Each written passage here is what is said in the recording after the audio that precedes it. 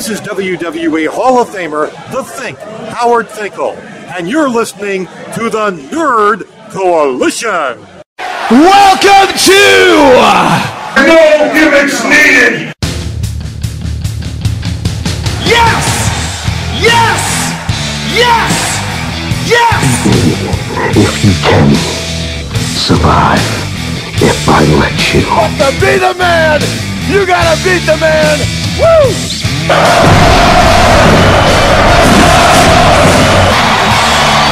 kid you dig that sucker! Do I have everybody's attention now? Yeah, I hear you, CM Punk. Welcome back to the No Gimmicks Needed Wrestling Podcast. I'm your host, Mr. Andy, and joining me is my co-host, not Deion Sanders of Primetime. What's up? It's me, P.R.I.M.E. I was expecting something else. You can hear the grunt in my voice. Oh, you was expecting me to be cool? Here it comes. See, so... welcome back to the No Gimmicks Needed Wrestling Podcast. Hope you guys had a wonderful Thanksgiving. I hope you guys, got full. Me and Prime definitely enjoyed ours. And yes, there has been a lack of content over the week, and I do apologize for that because I just haven't been able to get to it, and because the holidays is here, and I mean, like I said, I'm tired of having it happen, but I'm trying to get a little bit better at it. But on this podcast, it's going to be more of like a I'm sorry, we're gonna give you content. I'm gonna do 2 reviews for you guys and just talk about Randy's back injury and call it a day, to be honest with you guys.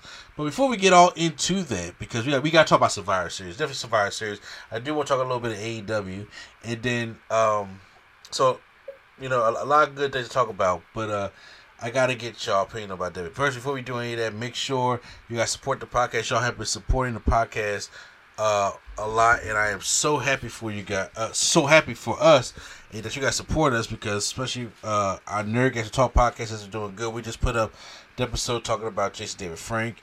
I plan on putting up another episode because I seen the Guardians of the Galaxy holiday special. Have you seen the new Christmas stuff on Disney Plus yet, Prime? I haven't seen Guardians of the Galaxy. I've seen the Santa Claus. How's that so far? It's hit and miss. It still gives you the feels of the first one, though. So is it like a every episode thing, or is it like they put out a whole bunch and we just have to binge it? No, it's every episode. We only got I think 3 more left or something. Oh, okay. Also, we got there's a hip hop nutcracker I want to check out with Rev Run. Run DMC? Oh, Rev Run, yep. Yeah. My wife just want to check it out. But what I'm saying. I'm not trusted no more after I got sucked into watching Hip Hop Cinderella, whatever that was called. Sneakerella? Yes, I ain't watching no more. I'm done. Who sucked you into watching Sneakerella? I can't say, but I just know they tricked me to watch it. Oh, man. Well, you guys can sit you for that podcast. Check out the No Gimmicks Needed Wrestling Podcast. Check out Turntables, Hip Hop Culture and Beyond. Check out Drunk Out Super Tongues. A lot of stuff coming up for the holidays. We're going to give you some holiday episodes while we are going on vacation before going on to the new year. And so we are very, very much excited about that. So I want to get that out the way. So first and foremost, me and Prime did predictions of Survivor Series. So right now, that's been already recorded. It's going, I always use that prediction part of the podcast, but Survivor Series is not over. So what we're going to do, if you just guys have been living under a rock and haven't seen anything or whatever the case may be, or want to hear our thoughts before we talk about the actual show, right here I want to play the predictions, and then you can skip ahead about 30 minutes, and then we're going to get right into the review, starting right now. All right, guys. So today, by the time you're listening to this, it is Saturday, November 26th, and it is time for Survivor Series, our Survivor Series predictions. So, we have a short NXT style card here, but it's going to be jam-packed because it's War Games. This is the first Survivor Series that's actually within years where there is no Raw versus SmackDown theme. It is actually a storyline driven theme on the show, and that is actually refreshing. And this time, Triple H, instead of doing the 5-on-5 Survivor Series, traditional Survivor Series matches, we get a bunch of those matches. This time, those matches, or at least for this year, but most likely I think that's the way going forward, is being replaced with the War Games match. It's still a 5-on-5, and it's not elimination. It's a more entertaining, more brutal matchup. NXT has already been having War Games. They've been having War Games for like the past, 4 years now, Prime? This is like the 5th year. So, like, this Survivor Series is the 5th year, you're saying, of the War Games match? Yeah. So it has been sort of a tradition in November. They just did it for NXT, but now it has come to the main roster. This is their first one, so I know they're going to try to do what they can for the first one, and then once they get a better storyline-driven thing, I think come next year it'll be even better. So, but, we got some interesting things going on here. We got a 5-match card. This should really be a breeze, to go through. So, a 5-match card here. Let's just get on what we got going on here, because on SmackDown tonight, or last night, we saw the return of Becky Lynch, who is joining Bianca Belair's crew, which is kind of like a given, because if Bianca's going to make everybody wait till Monday, on Monday, make everybody wait till Friday, it had to be a bigger name. It wasn't going to be no Candice LeRae. It wasn't going to be no Tegan Nox. And at first, before Mia Yim joined, I thought it could have been a small possibility that it would have been Sasha and Naomi. But once Mia Yim joined, I'm like, well, it's not going to be them. So, our first match that we can predict is the Women's War Games match. Team Bianca, which is Bianca Belair, Alexa Bliss, Asuka, Mia Yim, and Becky Lynch, taking on Team Damage Control, which is Bayley, Dakota Kai, and Io Sky, with Nikki Cross and Rhea Ripley. So, for those who are not familiar with how the War Games match works, because this is the first time on the main roster, a lot of people do not watch NXT. It's 2 rings, and there's started from each team, and then each team gets the advantage. One team gets the man advantage, and then every 2 or 5, I'm pretty sure it's every 5 minutes, Prime, or is it every 2 minutes? If you remember. I think it's 3 or 2. Okay. Yeah. So every 2 or 3 minutes, because I don't think they're gonna do 5. We got 10 fucking people.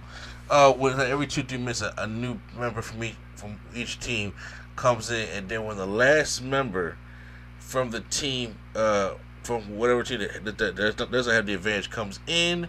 They come in, they usually are the ones that brings in the weapons and stuff like that, and then they close the door, then War Games can begin.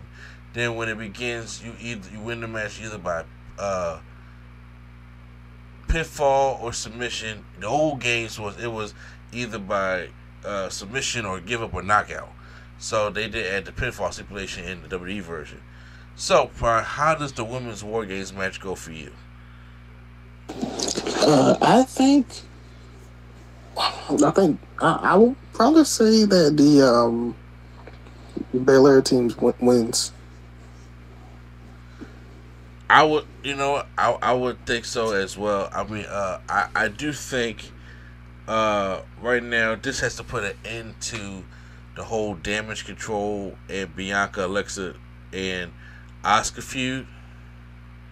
But for some reason, I do think that we're gonna get some weird, kind of weird shenanigans. Do you see Sasha and Naomi kind of like returning at the end of this thing?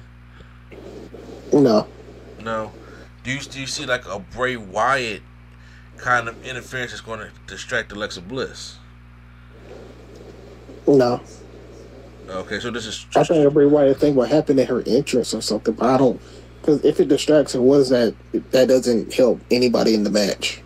It doesn't. Well, I mean, don't really help Alexa Bliss in this match in the first place. But I'm saying, even though him distracting her does nothing to put anybody over in the match. Fair. So, I want to say, I want to go with Team Bianca wins the matchup. I say Bianca gets the pin.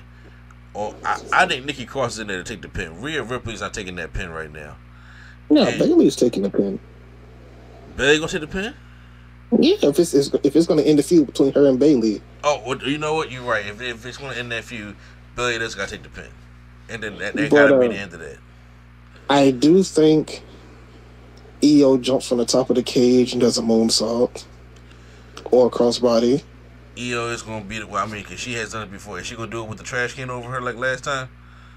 I don't think so. Not a moonsault. She ain't going to do a moonsault. No, but before she did a crossbody with the trash can on top of her. Yeah, I think this time she'll do a moonsault. So I think Io will do a moonsault. I think Rhea will hit the her move on the like the thing in the middle. Yeah. I think she'll hit her move through a table on the thing in the middle. Yeah, I think me and him gonna eat that one because me and him be taking them hardcore bumps. Yeah, that's what Candice is for. But yeah. But don't show when she had that street fight with Candice and she took the top rope swing and then break on the pile of chairs, or when she that was Candice. Candice also took that too. So, yeah, exactly. But or when me and him when they was in that ladder match for the advantage of the War Games, and is her name Miriam Jim? I thought they changed her name. Yeah, they changed it back though. Oh, because they seen how stupid that was. Yeah, I was like that's just no. just keep Miriam the blazing baddie that she's been doing, and she's fine. Yeah, but no, I think it goes pretty similarly to how other women's War Games matches go. So it'll still be good. As long as Becky don't jump from the top, I'm good. She has no. Becky doesn't need to jump from the top rope, not even top rope in this, because she has it's like you have Io in this match. There's no need for anybody else to be jumping on top rope unless it's Bianca. Oh, I don't know. Yeah. Io's gonna definitely be the one that's gonna be at the top of the cage doing that kind of spot. Yeah, I don't think anybody should even be jumping from the top rope. Yeah. All right. So next up, let's get this out the way. A singles match for the WWE SmackDown Women's Championship: Ronda Rousey versus Shotzi Blackheart. Are we really even going to make? Yeah, Ronda Rousey is winning. I'm about to say she needs to wax Shotzi. I mean, is it good that Shotzi get a title match and she get a big spot at Survivor Series? Absolutely. But right now, the way Ronda and Shayna is teaming up right now, no, there's no way that Shotzi even got a chance. Yeah, so this could be where Sasha comes back if she were to come back. Oh, I wouldn't even waste Sasha on this right here. She could come back and challenge Ronda at the end of the match. I mean, you know what? It is a possibility. I mean, because first of all, they are in Boston. You're right. Look, hypothetically, if that is the case, right?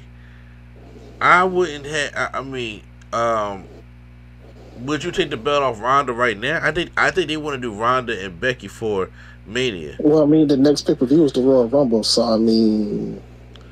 Yeah, but I'm saying I wouldn't have Sasha come back and put her in a title program knowing that she's gonna lose. Well, first, Becky is on Raw. Do you think they cared before? If Becky wins, Triple H is here, so maybe he cares about the brand split. He does care about the brand split, but even if he has Becky win the Royal Rumble, right? And then if Becky's like, okay, let's do the matchup that we were supposed to get twice over, but we never got. We were supposed to get Becky and Ronda at Survivor Series, never got it. We were supposed to get Becky and Ronda at Mania. Charlotte wanted to add herself in there, and we never got the Becky and Ronda one-on-one matchup. So if they have Becky go in there and win the Women's Royal Rumble, I don't think they're gonna want her to. I'll be honest with you. If we doing all this for Becky and Ronda, they can keep it because Ronda is not she's not into this run, so I'm trying to get the belt off of her as soon as possible. Do I like her with Shayna Baszler though? I think it spiced it up a little bit. It spiced it up. She still ain't in. She's still not there. She's checked out. No, I've seen more checked out people. I mean, she's enjoying being the heel now. She don't mind being a piece of shit because that's what she's more comfortable in. If you have Sasha come in, it's like, okay, we're just gonna give Ronda another body right now. If you can have Becky win, because I think they're gonna do Charlotte and Bianca. You know what I'm saying, when Charlotte comes back, and yes, Charlotte's on SmackDown and Raw. I didn't even think about switching them to. I don't know, but I'm saying, but as of right now, I don't know if Sasha comes back for that, because it's like Sasha comes back, does Naomi come back? And if she does, then there's really nothing. I mean, it could. I mean, this kind of like a perfect scenario. I mean, if Sasha comes back, right? Yeah. And she's supposed to be quote unquote feuding with Ronda Rousey, but every time she tries to get the upper hand, Shayna Baszler attacks her. But then 1 week, Naomi comes out and beats up Shayna, so now it's just a straight one-on-one with Sasha and Ronda. I mean, that could just be something that could happen. It's a possibility. Yeah, they are possible. For some reason, I don't know. I have you could be right about this, but for some reason, I feel that I can see them just coming out and just wrecking shop on Bianca after the War Games matchup to set up. Because why not have Sasha and Naomi come back as heels? They left kind of like a heelish way. And what does them coming back wrecking shop in the War Games match do? It gives them a match against Bianca, but you just said you wanted Bianca versus Charlotte. No, I didn't say. I said that's what they want. I did not say I wanted Bianca versus Charlotte. Okay. I said what they probably want to do is put Charlotte versus Bianca. I would rather have my Bianca versus Sasha rematch that we never got. To be completely honest with you. And it gives Bianca something else to do away from Damage Control, because she got to get away from that. I think this is it. So yes, we got it. Triple threat match for the. Also, they need to have Rhea be somewhere in the mix too. Rhea should be away from Judgment Day into a title picture, because Rhea's too good to be just Dominic's. Rhea is too. Oh my God! Did you see the Thanksgiving thing? I did. That should be dying. That should be dying. However, I understand Rhea's too good, but I really think I don't know if they're gonna drag ass to WrestleMania. Beth got to get that receipt before Rhea gets in. Before Rhea, I think that's why they get her back in the ring more. Before Rhea gets any kind of title shot, Beth got to get that receipt first. Now, I don't know if it's going to be Beth and Edge taking on Rhea and Finn at Rumble. Or Beth can just do it after. Yeah, or if it's like, or what you can, in storyline, you can have Rhea Ripley in the Rumble, obviously, because Triple H has enough women, and then he can bring Beth Phoenix back, and Beth can eliminate Rhea, which could cause them to have their feud, and then maybe instead of a fucking mix, I'm tired of seeing the Edge and Beth Phoenix mixed tag match shit. You can have Beth one-on-one with Rhea at Mania. You can give us another women's feud that means something. Mm-hmm. But triple threat match: Seth freaking Rollins versus Bobby Lashley versus Austin Theory. Yep, definitely Seth Rollins here. Yeah, I mean, but who takes the pin though? They not pinning Bobby. Theory. Yeah, because obviously Theory. That's the reason he's in the match. Yeah, because right now it's like they got Bobby being booked like a fucking monster right now, and he just been bullying the shit out of Mustafa Ali, and even kind of bullying Theory around. Theory not gonna back down, but Bobby's showing how much of a monster he is. But yeah, I don't think they want to take the belt off Seth Rollins just yet. And I think they want to save Bobby because I think they want to do a third match between Bobby and Brock also. Yeah, but that'll probably be a Mania, not the Rumble. Not the Rumble. Okay. We'll see.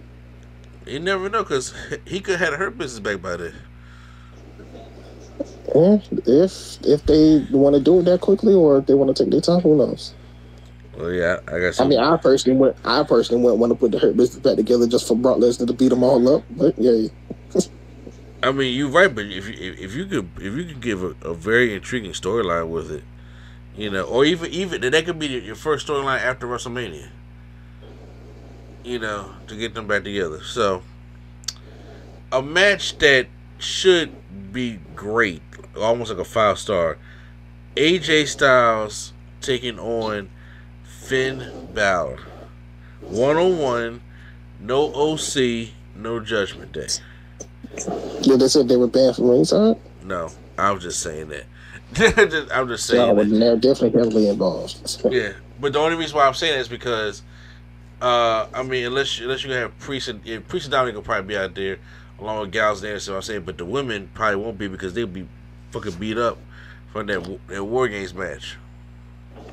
Even though I had a theory, because logically you would think that they would start with the women's and end with the men's, but I think that you can have a hot opener with AJ Styles versus Finn Balor, and then go into the women's War Games matchup, and then have Seth Rollins and Ronda Rousey be your buffer before you get to the men's one. They're about to just do women's and then end with men. Yeah, that's what probably I say. But if they want to go, a different route, I can see AJ and Finn kicking this joint off. Just saying. Nah, they're gonna want to start with one of the War Games matches because that's how they gonna get people when they watch it on YouTube. Oh, we're gonna start with the War Games match. You want to buy this show? Yeah, that's a good point there. That is a good point. That is a good selling point for the last little bit of people you want to, so they can just go to Peacock and watch fucking War Games. Mm-hmm. Okay, so I Seth figure out like it's gonna be. Oh wait, so we did that already. I have this feud ain't over. I'm gonna go with Finn Balor. I'm gonna go with AJ. AJ has not had any wins on the pay-per-view in a while, and Finn Balor can take a loss. He's only been pinned. He's only lost 5 times this year.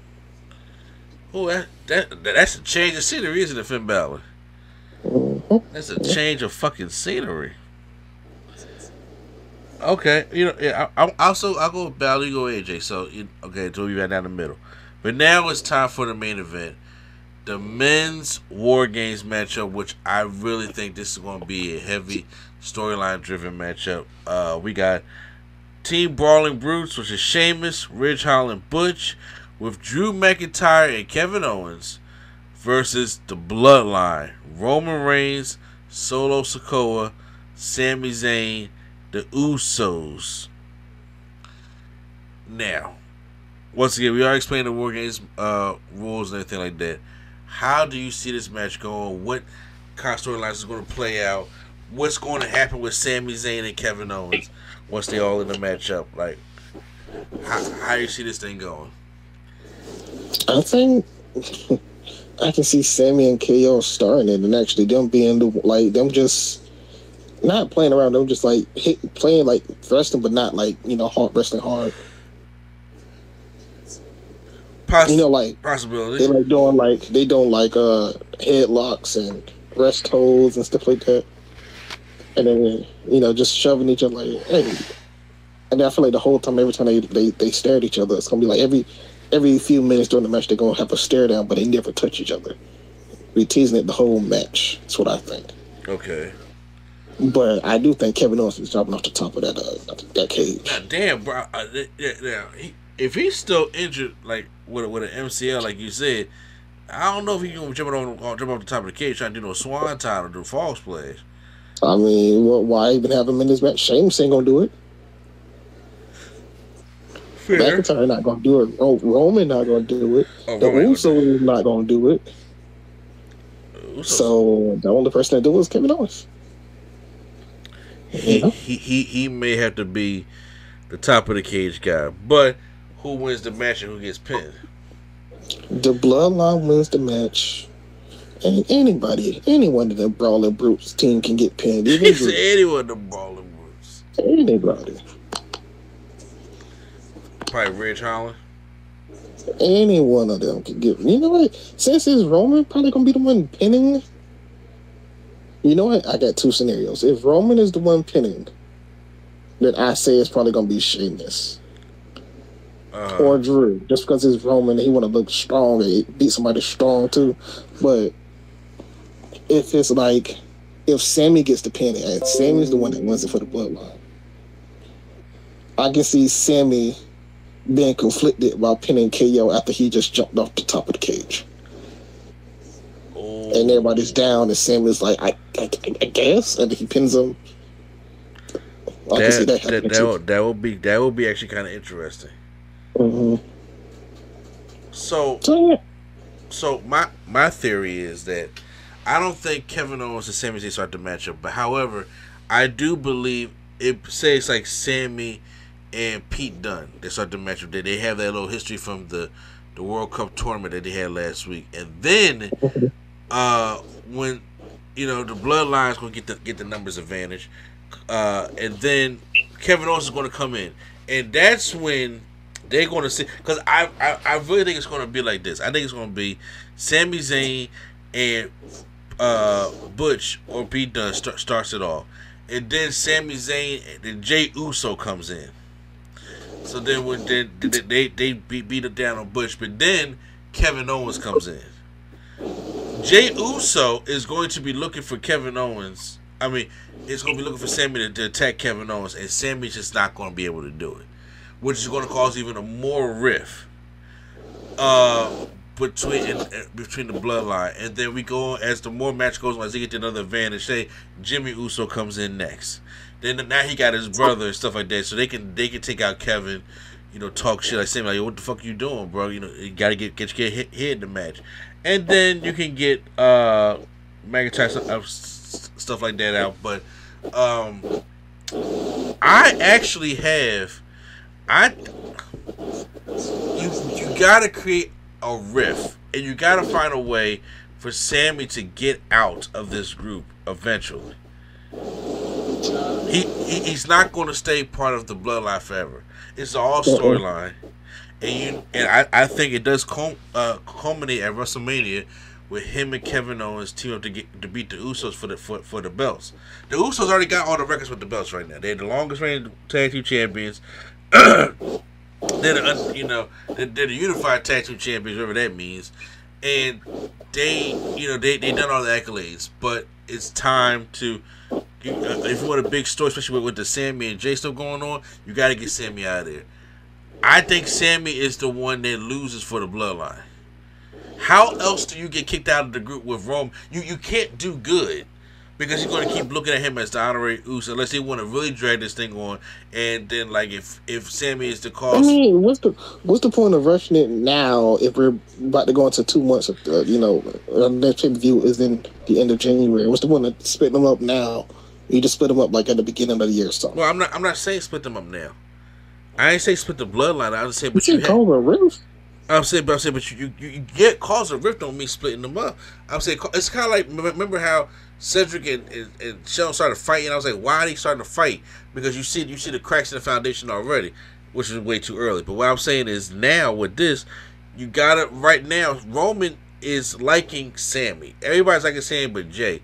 You got to give some cracks in the foundation to the point where it's like, oh my God, Sammy fucked up. Like for the first time he fucked up. What's necessarily going to happen with that fucking up? I don't see him fucking up in the Royal Rumble because Roman is not going to be in the Royal Rumble. You know what I'm saying? Well, we don't know that yet. We don't know they're going to do one versus all. I got the title. I'm going to defend it. I hope they don't do this shit because see they did it with Roman last time in 2016. And we saw how that shit worked out, and I'm like, no, I don't think NXT going to do that. But I think you cause a rift here. Now I know it's ballsy to say that maybe the Brawling Brutes steal this one, but because I think if the Bloodline loses, I do believe that it will make sense. Like, yeah, I get Sami Zayn out of here. But I think, okay, you know what? I change it. Bloodline still wins, but Sammy causes a rift because it's going to be hard for him to attack Kevin Owens. You know what? I would say Sammy gets the pin just to bring it out a little more, and then because I think Sammy does what Sammy. I don't know. I think Sammy turns, but it'll be a face turn for him. Okay. Not now, obviously, but that's why later on. But I'm saying, like, Sammy knows how this game is being played. I think if he got Kevin Owens in his ear, I mean, that's the right person to get you to turn first. Because, you know. You right. That's like partnering with Chris Jericho. It's like, you're not going to wait till he turns on you. You're going to turn on Chris Jericho because you already know he's ready to turn on you at any given moment. I just do know. I'm very curious. I'm sure it's going to get us to. It has to be Sammy and KO, the Kevin and Sammy show, taking on the Usos at Mania. It has to be that. That would be a tag team title match. I'll be very intrigued. The most tag team title match I'll be intrigued on since New Day Usos Hell in a Cell. Yeah, some people think it's going. Some people think it's Some going to people think it's going to be the Usos and the Pauls. Usos and the who? The Pauls. Who are the Pauls? The Paul brothers. Oh, I hope not. I hope we're not doing all this fucking build up for the fucking Paul brothers. And if they win that shit, I turn that shit. I'm like, so much you fail. The whole year's a fail. If that shit happens. Yeah, they in Hollywood. That's all well and good, but no, I'd rather have Kevin Owens and Sammy taking on the Usos. Get them 20 minutes, let that match breathe, so they can have a match of the year contender, and they win the belts. There have been some great tag team title belts matches, like the Rhodes Brothers versus the Shield and Battleground, all that shit like that. So that's the possibility that you can do. That's all I'm saying for that. But guys, that is also for those who are being clear. I now do pick the Bloodline to win, but I do pick Sammy to mess up somehow, and probably picks the Bloodline as well. But that is our predictions. So make sure you guys tune into the channel where I'm probably. So you're gonna be home watching Survivor Series tomorrow? Probably. Okay. Hopefully, I'm gonna talk to Prime and see what we can do of how we're gonna review this thing, because I would like to try to go live again, but because I think some big shit's gonna happen that I would rather talk about then. But we gotta see how the whole thing plays out, though. Okay, but make sure you stay right here and subscribe for more. But those are our predictions for Survivor Series, and like I said, we'll be back for the review. Alright, so with those predictions now, we're going to see who was right and who was wrong between me and Primetime. I think me and Primetime pretty much got, all the stuff right for the most part. So, guys, Survivor Series. This is, for the longest time, Survivor Series has been Raw versus SmackDown. That has been the theme under the Vince McMahon umbrella of Survivor Series. I would say ever since Survivor Series 2014? Or was it longer than that? Probably longer. Because I can't, no, you know what? Honestly, it had to, no. Because the last one I actually remember was Survivor Series 2013. Remember, that's when they had the two handicap matches, the CM Punk versus the Shield, and Daniel Bryan versus the Wyatt family. In that Survivor Series. I have no recollection of that. Oh, I remember. I was like, because they had the two biggest factions going against the two biggest stars at that time, and I was just like, okay. And I think when it came to 2014 or 2015 is when we really I'm lying, because 2014 is when Sting came, and that's when they had the Authority versus Team Cena. Eric Rowan, and yeah. Oh yeah, that shit was dumb. And then The 2015 is when they had. No, that was the 25. That was the 25th year of the Undertaker in 2015. 2016 was the kind of like we gonna start doing Raw versus SmackDown shit. That's when they had the Lesnar and Goldberg stuff. So for all the times we've been doing Raw versus SmackDown, and there have been some decent Raw versus SmackDown shows. I thought 2017 was a good example of that. That was the Under Siege one, and that was the one with AJ Styles versus Brock Lesnar, which was one of the best matches in Survivor Series. Then 2018 was him, Brock and Daniel Bryan. Then he had a Brock and Finn and a Brock and Mysterio. So Brock been doing pretty good, but it's been sucking ever since then. But now Triple H decided to bring in a concept called War Games, which has been part of the NXT thing for the past 5 years, because Vince said it was too WCW. Well, Triple H said, they own WCW, so I mean. Exactly. So Triple H said, yo, fuck that. We gonna bring War Games to the main roster. And now we finally got it. There's no Raw versus SmackDown on the show. It's storyline based Survivor Series. And we're gonna see how they did. So automatically on the front, they had the old school Michael Cole and Corey Graves standing up by the cage and talking about the War Games, like the old WCW way, how they used to do it. You can tell Triple H is like really, really old school. Like he really, really enjoys this stuff. So coming into the concept of having War Games on the main roster, how excited were you, Brian?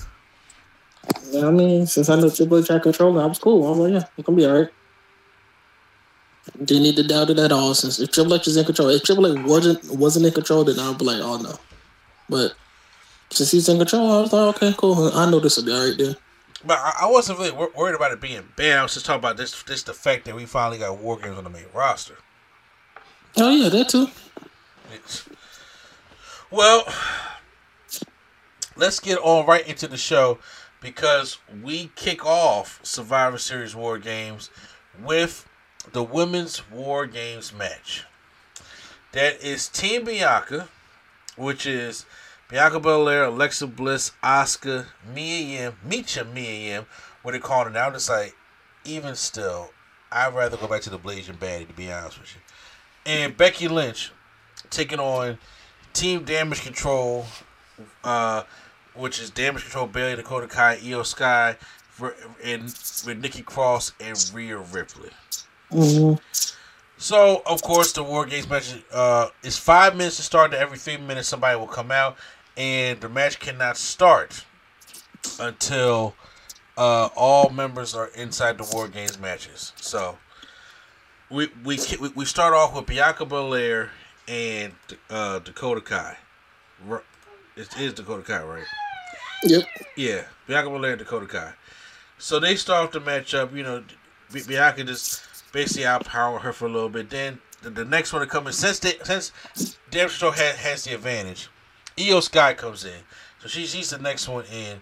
She tries to, they come in, they do the double team to Bianca, the usual thing. Io tries to do like a springboard from one ring to the other. It doesn't look like it works the best. Like, she was kind of, I don't want to say botching a lot, but there was a lot of botches in this matchup. Doesn't mean the matchup was bad. I'm just saying that there was a lot of botches in the matchup. I mean, it's still weird to do stuff that you used to do without a cage. Now a cage is there, so we're not gonna sit here. I'm not gonna make excuses for these women when Io Sky has been in these War Games. Io, Dakota, Bianca, they've all been in the War Games match. Everybody on Damage Control except for Bayley hasn't been. So you playing one NFL game and you get set the next NFL game, and it's different. It's different. No, that's a play by opposing team. I'm talking about botches, dude. Okay, well, yeah. Yeah, that's an opposing player, But next up, who comes out is Asuka to even up the odds between for Team Bianca. She's down there, and then Io Sky have a little face off, and the crowd kind of got behind her. I mean, the pop could have been a little bit better, but the pop does get a little better later on. So they have their little exchange. Then Nikki Cross comes in. Crazy ass Nikki Cross. She's the first one to bring in weapons to the ring. She starts throwing in kendo sticks. trash can lids and all stuff because she's crazy. This is what the hell she's doing. So she brings that stuff in, and then of course we started using the weapons and everything like that. Then next up for Bianca's team is Alexa Bliss.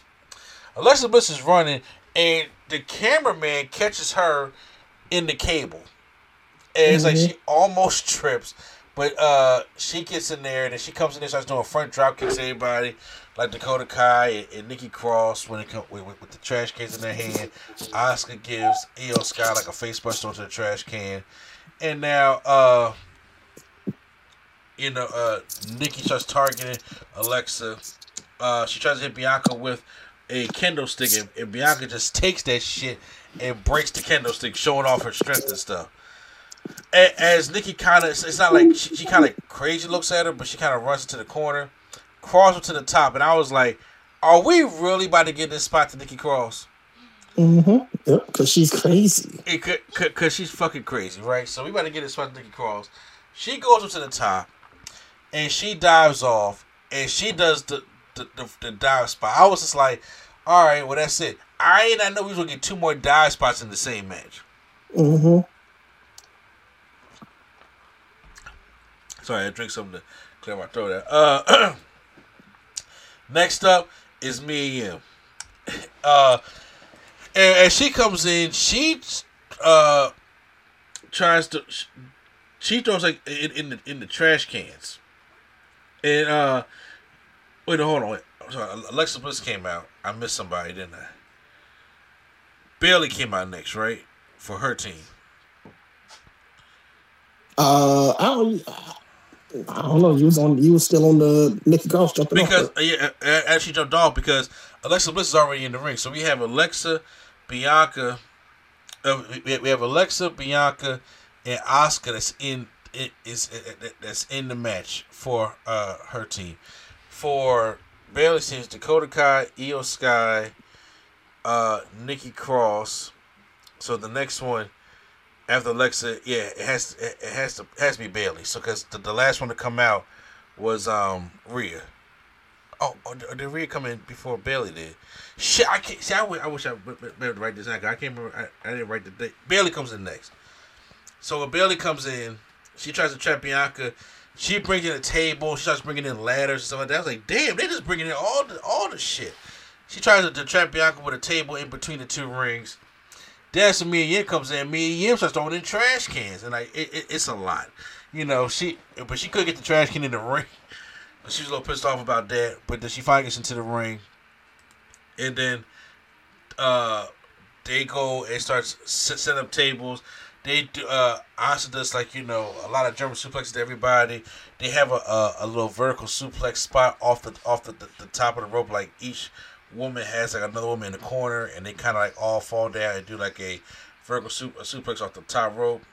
Mia Yim does a cannonball to Rhea Ripley, and Rhea Ripley comes out and she does a cannonball to her in the corner with the trash can. The only one that's left is Becky Lynch. The crowd's really chant for Becky Lynch. Becky Lynch comes out, closes the gate, and now War Games can officially begin. So, once again, chaotic type match. Becky Lynch comes in there, starts doing her moves, doing kicks with trash can to the face, along with trash cans. Io at one point goes up to the top rope and then goes to the top of the cage and does a moonsault on the top to Bianca and Becky Lynch down at the bottom. And it looked like Bianca kind of caught her kind of wrong on it. I thought she may have hurt herself. But then there was another point where Bayley was trying to do like a Hurricane Rana to Bianca. And like she tried to powerbomb her. She actually powerbombed around her head. I was just like, that kind of fucked her. I was like, that could end up being dangerous. Mm-hmm. Then they had a Becky and Bayley showdown. They kind of fought, but then Rhea Ripley comes in, and her and Becky have a showdown. She has to give her the riptide, which she does, which goes for the first pinfall of the matchup. But Asuka breaks that whole thing up. Then the next thing of note is Asuka gives the poison mist to Rhea Ripley, and then she gets spiked DDT'd. But then there's still a table up in the corner, and what happens is Becky starts to set up Rhea and Dakota. Your favorite spot of the match? Yeah. And I'm sitting there thinking, like, what the fuck about that happen? So, oh, wait, no. First of all, before I even say that, I got to talk about this botched ass spot. Nikki Cross takes out some handcuffs. And she tries to handcuff Alexa Bliss to the top rope. But then Alexa Bliss ends up handcuffing Nikki Cross to herself. And when that happens, there's a trash can that's in the ring. And in that trash, the purpose is to give her, like, Nikki Cross an electric teardrop back onto the trash can. Well, Alexa Bliss overshoots it, and she catches all of the trash can.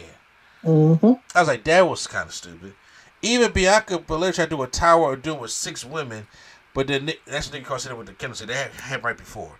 So, at the bottom of the ring, they had these 2 tables. It's Nikki Cross. It's Dakota Kai and Rhea Ripley. Becky Lynch goes to the top rope. What did I say? Didn't I say in the prediction, I hope Becky don't not jump off the top because she gets no air. So, what does she do? She climbs to the top, and then she performs what the Doink the Clown used to do, a whoopee cushion off the top. Not a leg drop, a whoopee cushion. She got no air off of it. Just falls right to the chest of both women, and then pins Dakota Kai, wins the match. She landed right on her chest, too. Like, landed ass first, right on her chest, like the whoop, as he called it, whoopee cushion. It's like, she gets no air off this whatsoever. She just stopped doing the move. And then, for that team, they won the matchup. So I can clear my thought a little bit. Prime, tell me your thoughts on that match.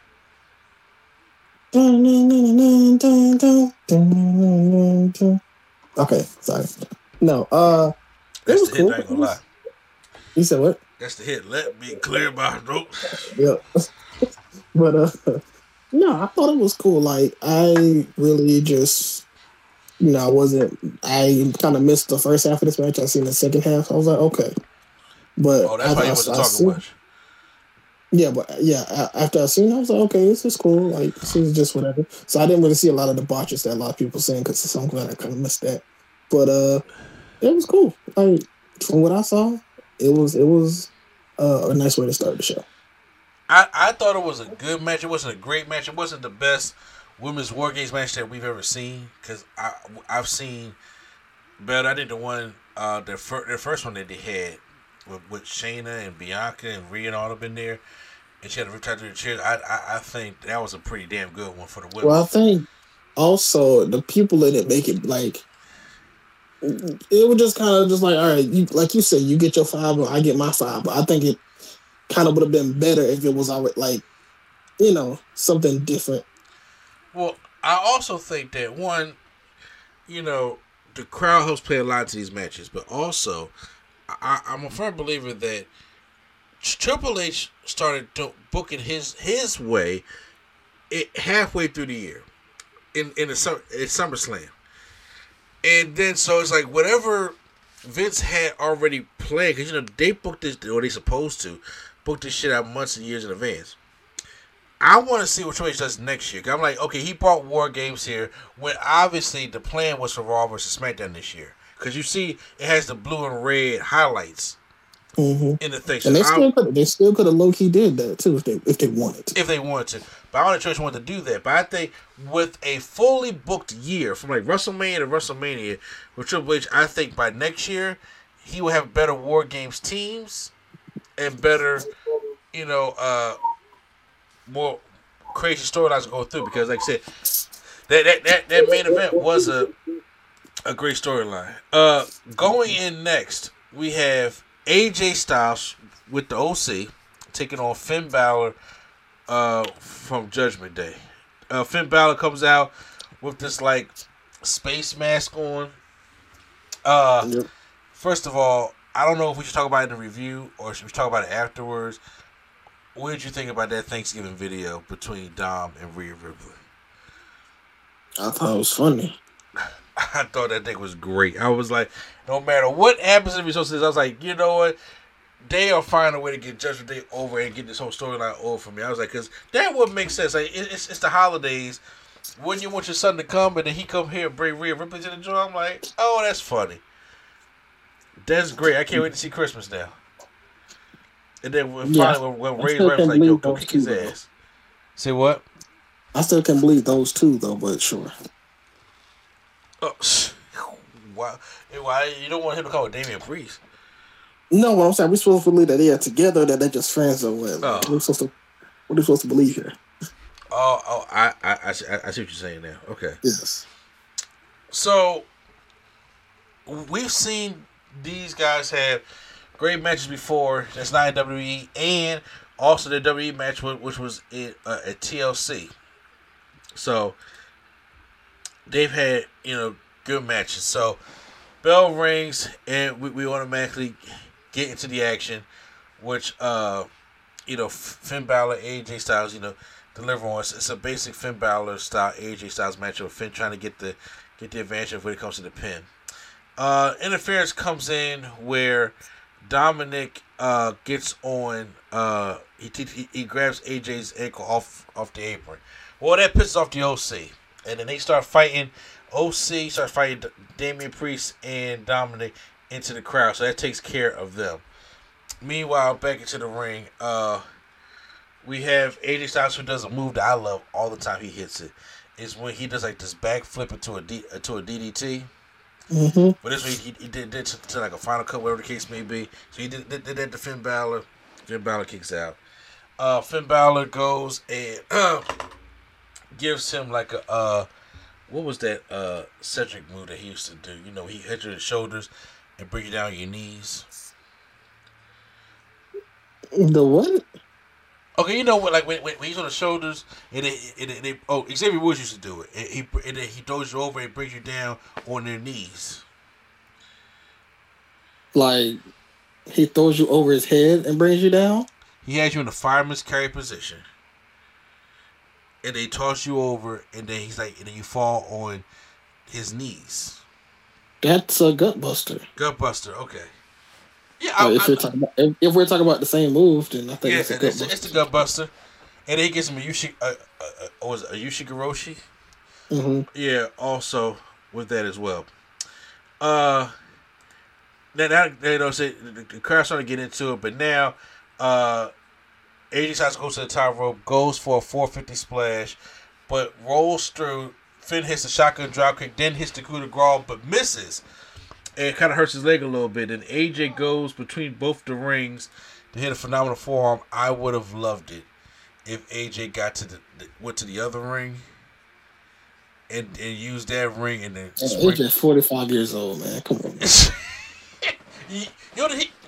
I'm not saying go all the way over like the full length of two rings. I'm talking about. You're talking about to the other side. Yeah, I know what you mean. I'm saying he's 45 years old. You know that AJ could have hit that?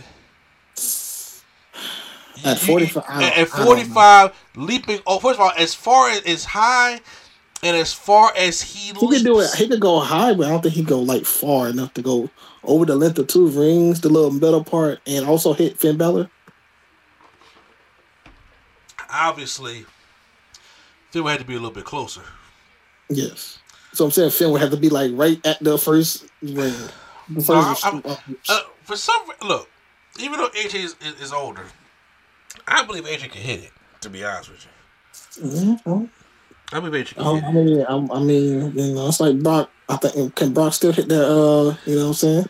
that shoot star. And I mean, he's 45. Yeah, okay, but Brock don't even attempt that no more. AJ still does the phenomenal forearm. Come on now. You compare apples to oranges. Okay, well, can Kurt Angle still do the moonsault? Well, he still do it. It's like his head be skimming the mat because we seen it with Baron Corbin. But so AJ wins, and side note. Yeah. Just take a guess at what old time legend that I seen in wrestling yesterday. Too Cold Scorpio. Older. Oh. Ricky Bobby. Who? Midnight Express. No. Older, maybe. Older. Damn. Okay, let's go Barry Windham. No, but you're in the area. I'll give you 2 more guesses. But yeah, I'll give you 2 more in there. I said older. I mean old, very old, like 80s, 70s. Oh, sure. Vern Grindhead dead, so I can't. Kevin Von Erich. Is he still alive? He laid the last living one. It's Ricky the Dragon Steamboat. Oh man, you're going back too far. Mm-hmm. You kept saying older. Oh, he was in the 70s and 80s and 90s.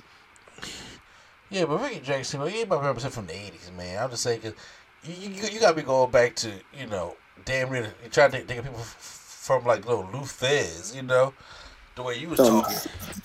Well, I mean, him and Flair was the same, years. Dude, can you still hit the arm drag? Yeah. All right. Oh, hey, look. You already know who his opponent was. Who was it? Jericho? Same person that's been wrestling old people all this year. Oh, Jay Lethal. Yep. Of course it was Jay Lethal. Of course it was Jay Lethal. This man said my character is to wrestle old people this whole year. Next up, we have the worst match on the card. And we can just skip it. Shotzi loses. Okay. I do want to skip out, but we got to talk about some of these botches in the match, though. Do we have to? Yeah, bro, look. That DDT attempt on the apron, which was botched, was just terrible. They tried to sell the whole one, like the one lucky punch for Shotzi. I said, why the fuck are you doing that? And then there was a spot that she tries to dive over on the Ronda Rousey into the front row, and then it take a minute for that row to fucking go over. Mm-hmm. I said, get the fuck out of here. But however, yes, Shotzi loses. Like, so we can't really skip past this matchup. But Ronda Rousey, as she does the Pirates Pit, about to put Shotzi in the armbar, she said something to the crowd, which I don't know if it gives a spoiler to what her next feud is, but she said, there is no democracy. There's only, she said, there's only one queen. I'm the queen. And I'm just like, oh, we're doing Ronda and Charlotte again. I hope we don't do Ronda and Charlotte again. But that's what it was alluding to. So, yeah, that was the worst. And you're right. First of all, they didn't do anything to make me believe that Shotzi could win. Not at all. And I was like, I'm sorry when that fall you, Triple H, because when it comes to creative, you got to make it feel like that, that she can win or something. Yeah, not just because they win a 6-person match. Yeah, I was like, this is a SmackDown Women's Championship match. Like, damn, is there anything? Like, I don't know what the plan is. Next up, triple threat match for the United States Championship. Seth Rollins versus Austin Theory versus Bobby Lashley. When it comes to wrestling now, I thought this was the best match on the card. Mm-hmm. What did you think of it before we go into it? Yeah, I thought it was cool. The finish was creative. Still don't get why one of the people lost, but I mean, we'll see what happens. All right, so Seth was over in this match. Yeah, of course. He's babyface Seth. Yeah, and I mean, they're doing the chants of the with his music and stuff. So when the match starts, Bobby just straight bullied the shit out of Austin Theory, knocks him out the ring. Starts jawing with Seth Rollins, and then after that, Austin trying to get back in the ring, and then Seth Rollins clotheslines him right back outside the ring. I was like, y'all not gonna be bitching Austin Theory all night. So them two started wrestling. Seth Rollins about to go for a springboard on Bobby Lashley, but that's when Austin Theory grabs Seth Rollins' leg and pulls him down. So, and now Austin Theory gets himself into the matchup. And now goes in there and baits Bobby into chasing him again to the ring, starts beating down on Bobby Lashley. and goes his Seth Rollins with the steel steps, and then tries to do the same for Bobby. But Bobby comes back in, full head of steam, standing belly to belly suplex. Then he just does like one DDT and one flatliner, I guess, at the same time. And he's beating the shit out of both guys. It's a dominator to Seth Rollins, but then Austin Theory pulls his leg off of him just like he did with Seth Rollins when he tried to win the championship as well. They go to the outside. Seth Rollins goes and he hits the steel. He knocks Bobby to the steel steps. But then Austin Theory comes in there and then he's just going crazy with the steel steps. When we get down in the ring, I'm going to go close to this part here. I thought this was very creative. First, Bobby hits the spine buster on Seth, and he tries to go for the hurt lock. Austin Theory goes for a sleeper, but he takes Austin Theory out. Seth hits the pedigree. Bobby kicks out. Then Bobby tries to go for a hurt lock on Austin Theory and Seth Rollins at the same time. Now Seth pushes him back into the ring. I was like, that's kind of even to try that to me is kind of impressive. Then Theory does a little roll through the ropes thing and like a blockbuster, but then tries to get an 8-count down on Bobby, but Bobby puts him in a hurt lock, and then Theory does the whole Bret Hart Survivor Series thing, runs the ropes and knocks Bobby back. As soon as Bobby falls back and we get to the 2 count, Seth Rollins comes off the top rope and hits a frog splash on Bobby. Yep. That was great. I was like, that was a well-timed spot. Bobby kicks out of the frog splash, and then now Seth Rollins goes to Theory, and he goes for his, we see Seth do this all the time, his superplex / Falcon Zero. So there's a superplex to Austin Theory, goes for the Falcon Zero, but meanwhile, he goes and Bobby spears Seth Rollins, and in the spear, I know how it was supposed to happen, but it didn't happen that way. Seth falls down, and Theory falls on top of Seth. 1, 2, 3. Austin Theory wins the United States Championship. Yep. Like I said, other than that, I think that was probably the only. I don't want to say botch because you could tell by the way he was supposed to spear. He was supposed to kind of fall down on him. What I also didn't mention was both Theory and Bobby was down in the ring, and Seth Rollins used Theory to step up on his back to give a curb stomp to Bobby. Okay, elevated. Huh? Kind of like an elevated curb stomp. Yeah, like elevated. I thought I was going to mention that spot. But yeah, Austin Theory is a new champion. Where does that go from here? I don't necessarily know. It could be a thing. Like I wonder if they now, since they got the Money in the Bank off of him, they gave him the United States Championship. I know they think about that being the top belt on Raw, but I don't think he's gonna be the top champion. I think this could be a door opening for them to split the championships off of Roman Reigns. Maybe. Let's see what they do. And have Roman, I don't know how they're gonna do it. What's gonna happen? We gotta check out Raw and everything like that. But that's what I think it happened. Meanwhile, I wanted to wait to talk about this throughout the whole. Instead of trying to go like piece and piece, I want to wait to talk about this as in the main event as a whole, because we're now at the main event, which is the men's War Games match, the Bloodline taking on the Brawling Brutes, Drew McIntyre and Kevin Owens. Earlier in the show, Jey Uso says, "Look, I heard Sammy and Kevin talking on SmackDown. All right, I told you we ain't trust him since day one, and the only reason why I ain't take out Sammy is because you ain't give the order. So what we gonna do about it?" And he says, "Well, we ain't gonna do nothing." He said, "It's my job to keep everything in the bloodline. So I'm gonna talk to this man to man. We gonna see what Sammy's head is at." He says, "Wise man, go call in Sammy." So after the Shotzi match is when Sammy comes And then and all he said phone, call, Sami Zayn. I'm like, all right.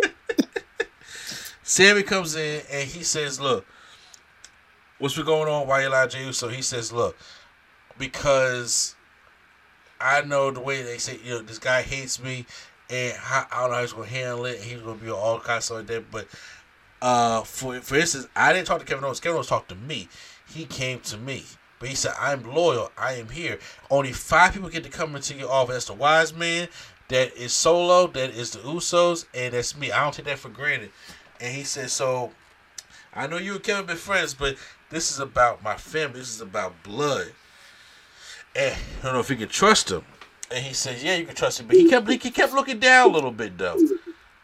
Then Roman gives him a hug. And then he was kind of smiling, but Sami couldn't see it, but his face turned serious. So we was like, we don't know where that's going to necessarily lead to. But this main event did some excellent storytelling. So Kevin Owens comes out. Now, at first, me and Prowse was like, why he ain't got his shorts on? But it come to find out he was doing a tribute to Dusty Rhodes. I don't care. Oh my God, Prowse. You gonna be that guy? I know that I have a problem with like Dusty Rhodes never wore skinny jeans. They were skinny jeans. They were fitted. They were fitted. They were fitted. They were not regular pants that Dusty was wearing. God.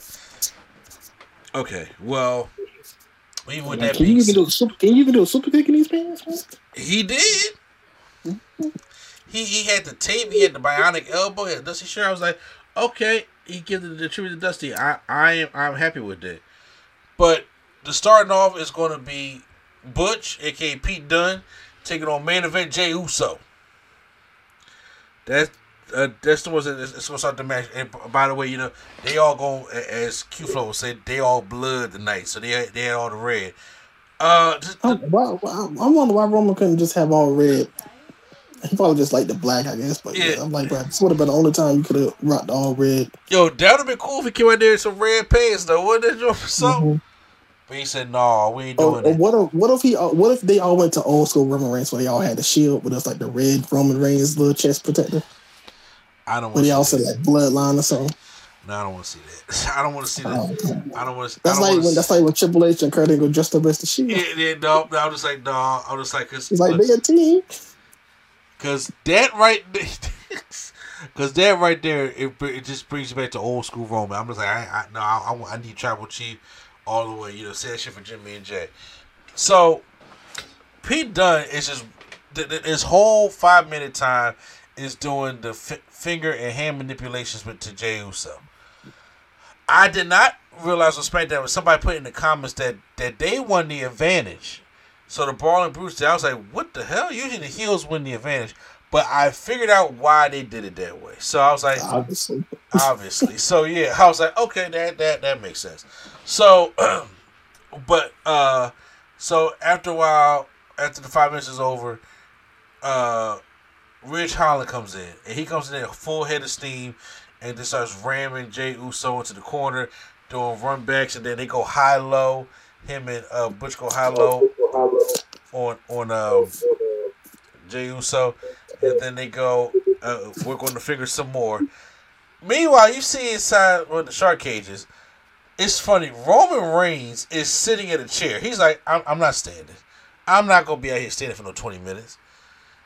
He said, no, I won't bring a chair here. I won't sit in the chair. But what was funny, though, is the bell rings because Jimmy Uso's like, let me go help my brother because he can jump right now. He's about to go out. Roman just grabs him, and then he just points at Sami like, go out there. And it's like team building exercise. Sami's just like, all right, what the hell to do? So Sami is next up and going in there. Then Jay starts helping out Sami. Sami knocks Ridge Holland in the middle and starts doing like all these stomps on Ridge Holland, and then they are brawling back and forth. And then next up is they have a little scuff. They don't have scuff on the ring, but they kind of like arguing in the ring, which gives Butch a chance to do a moonsault, and then Ridge Holland do like a double shoulder back toss to both of them. Now, the timer goes out again. It's time for Drew McIntyre. Drew McIntyre comes into the ring. Head full of steam, starts launching Sammy and Jimmy Uso belly to bellies across the ring. I love the Drew McIntyre belly to belly when he just like launches the shit out you. Mm-hmm. Yeah. And you be flying. Especially if you get air to do it too, like Sammy. Oh yeah, future shot DT to Sami Zayn and with the kip up. My thing is, how many times does Butch get tossed into this cage like through the middle row? Like I swear, this man must hit that cage 28 times last night. Yeah, he was like Dakota got tossed into the cage a lot yesterday too. So I was just like, sheesh, I need some blood in here. No pun intended. Jimmy's out next, and Jimmy's like, nah, we doing this. He brings in a table. He starts bringing in some chairs. He's tired too. Say what? So he was tired too. Jimmy? Yes, I think he wanted on 14. He was like, sheesh. Oh yeah. You talking about, I was about to say, like, I think you time before he got in the match. I was like, yo, but yeah, all that shit, bringing that shit back. Sammy had to come out there and help him. Yeah, he's like, whew, all right. Yeah, that's what you're talking about. So Sammy set the table, but then Jimmy's just like, yo, man, go tell me and my brother got this. And then Jay pushes Sammy. And everybody's like, oh, what the fuck going on? And then Sammy pushes Jay, but they about to start fighting. And Jimmy got to break this whole thing up while Roman in the cage is like, all right, I better get this shit together before the time I get up in there. And then so they go and try to take care of business. They start throwing Drew McIntyre along the cages and Butch stuff like that. They go finally set up a table over in the corner in the second ring. So then next up is Kevin Owens.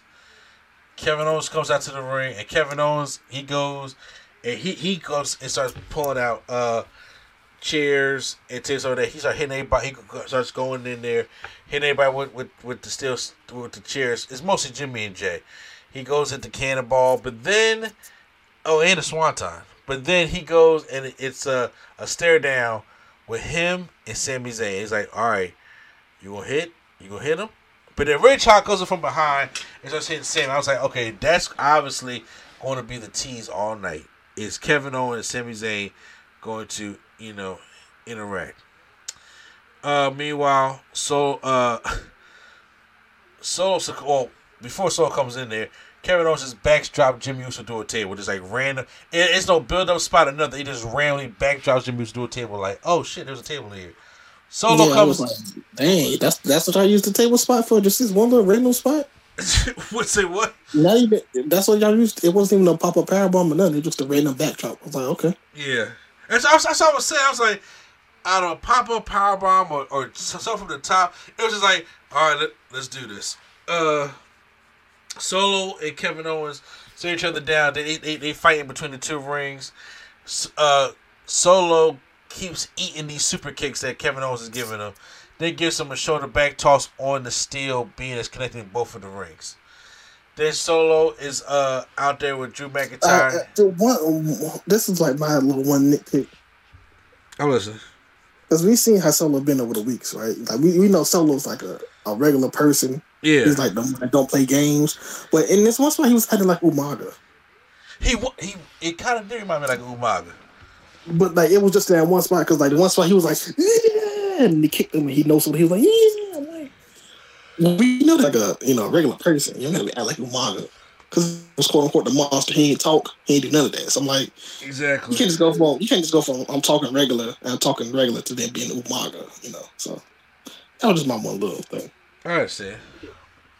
Next up is Sheamus in the ring. Sheamus comes in, but then Sammy tries to hold the door closed so Sheamus can get inside the ring. But then Sheamus just like throws the door back at Sammy, comes into the ring. And then starts bringing Havoc, wakes up the Brawling Bruce, and they start attacking everybody in the ring. Gives a white noise to Solo from the middle rope, which he kind of struggled a little bit, but he finally did give it to him. Then here it is, which the reason why they had the advantage, so Roman Reigns could come in last. So Roman is in the ring. He slowly walks in there, helps up his family, helps up his team. Well, he helped up Jey Uso. Yeah. That's it. Yeah. He's staring them down. And then they Braun Bruce is in one ring, Bud Lies in the other ring. Do the whole stare down thing, and then now the brawling begins, and he giving out Superman punches, and then he goes for another one for Sheamus, but Sheamus catches it, and now all in between the middle of the ring, each member of the Brawling Brute has a member of the Bloodline, and they give him those chest beats that Sheamus does. Yep. Yeah, Sheamus and Ridge Holland went for like 20. Everybody Sheamus went did for 25. What did you say? What? Sheamus did 25. Okay, 25 went like Roman Reigns, but Ridge went for like 20. But everybody else went for like 10. I was like, all right, we done. Mm-hmm. I was like, and then Drew randomly like just hit Roman at the end. I'm like, that was messed up. It was like 25, 26. Yeah, 26. I was like, yeah. Because this is what we gonna do. I liked. So, like I said, after that's happening, you know what I'm saying, we keep on going, you know what I'm saying, fighting in the matchup. Sheamus is about to call for the bro kick to Roman Reigns, but then Solo moves Roman out the way, and then he hits a bro kick on Solo Sikoa. Meanwhile, Sami Zayn is on Butch, and he's like, "Do you know who this is?" Because he's trying to attack Roman Reigns, and then as he pulls him up, Jey Uso trying to go for a super kick on Butch. Butch gets out the way, and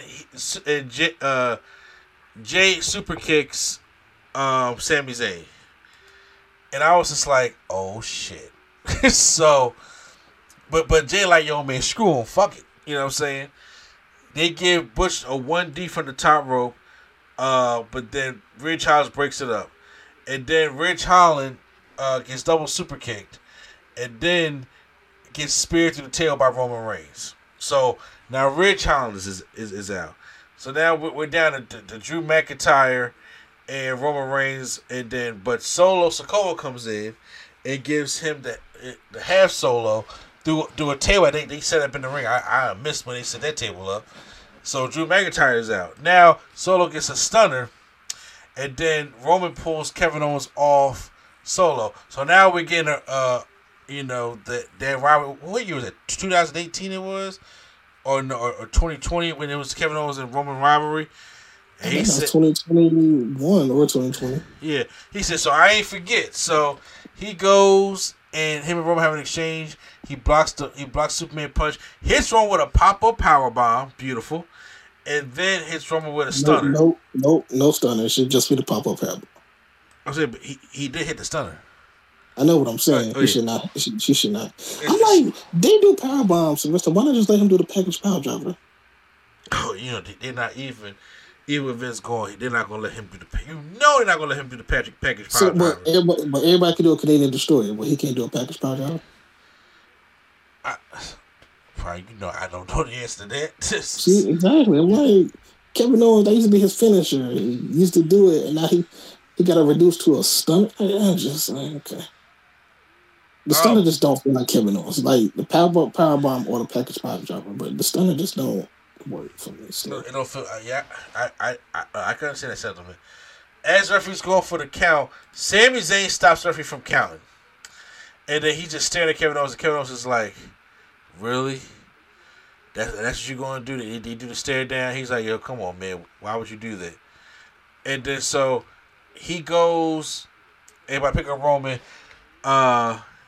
Jimmy goes for a super kick, but Kevin Owens catches it, and then Sami Zayn low blows Kevin Owens, and he looks like, "Oh man, I just hit my best friend."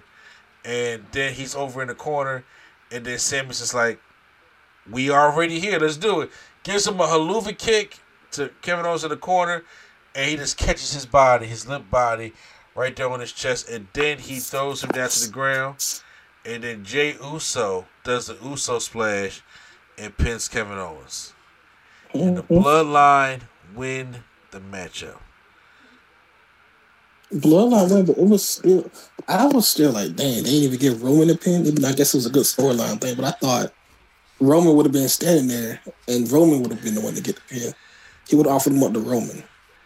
But Roman stands there, and he goes over, and he hugs Sami Zayn, and he hugs him, and the crowd pops for that, and like that. But then the crowd pops big when Jey Uso, gives a congratulatory, and he hugs him, and then he picks him up and everything. So now it's just like, yo, that got like the biggest pop of the night. Dude, I mean, this whole thing is over, bro. This whole thing is over because even when there was a part in the matchup where something about to happen to Jey Uso, and then even though after he got super kicked, Sammy pulled Jey Uso out the way. So he's trying to prove that, look, I'm here for it. This is one of the best things going in wrestling today with this whole bloodline storyline. Yep, but I will say though, there was a point where Roman wasn't in the middle, Sammy was in the middle, and Roman was giving him a look, and I'm like, that could be something that they use. We'll see. It's not like I don't Sammy's getting he's mega over with this right now with this bloodline. So it's the whole thing. Like I said, I don't know if they're going to try to split the championships. And because as of right now, first of all, I thought the match was great. Kind of great storytelling because you need all that, but it was great storytelling. The idea of Cody coming back and beating Roman, it seemed like that storyline fire kind of had died off a little bit because Cody hasn't been here, and this has been the hot new story. And because I think the original plan is to have Sammy go after them tag team championships with Kevin Owens. Mm-hmm. It could be a thing where he is so fucking over. Look. There's been a thing with people being very over, and then people giving what they want. They still wasn't happy. Remember, Otis was over. Then they gave him the Money in the Bank. Okay, no, that was okay. Just because Otis was over, come on, Brian. Once again, you already know because Otis was over does not mean that the Money in the Bank should have been the thing. Like when Daniel Bryan was over, okay. Let's crown Daniel Bryan. We've seen Sami Zayn be a mega face in NXT before, and yes, I just this Sammy. I'm like, he's not that Sammy to where I don't take him seriously. This man came in the room and did the Running Man on top of Ridge Holland. I'm like, this the guy that's about to defeat Roman's 1,000-day reign or whatever. This guy. He said he did the Running Man on top of Ridge. He did. That's real shit though. I'm like, nah. If it was if something happens and he gets more serious in the storyline and it causes him to get more serious, then yes. But right now he's over, yes, but I don't see him doing anything about it.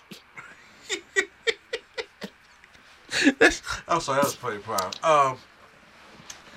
Like I said, so I don't necessarily know, but right now I'm interested in it because right now I still believe that the plan for WrestleMania is Owens and Zayn versus the Usos for the tag team championships.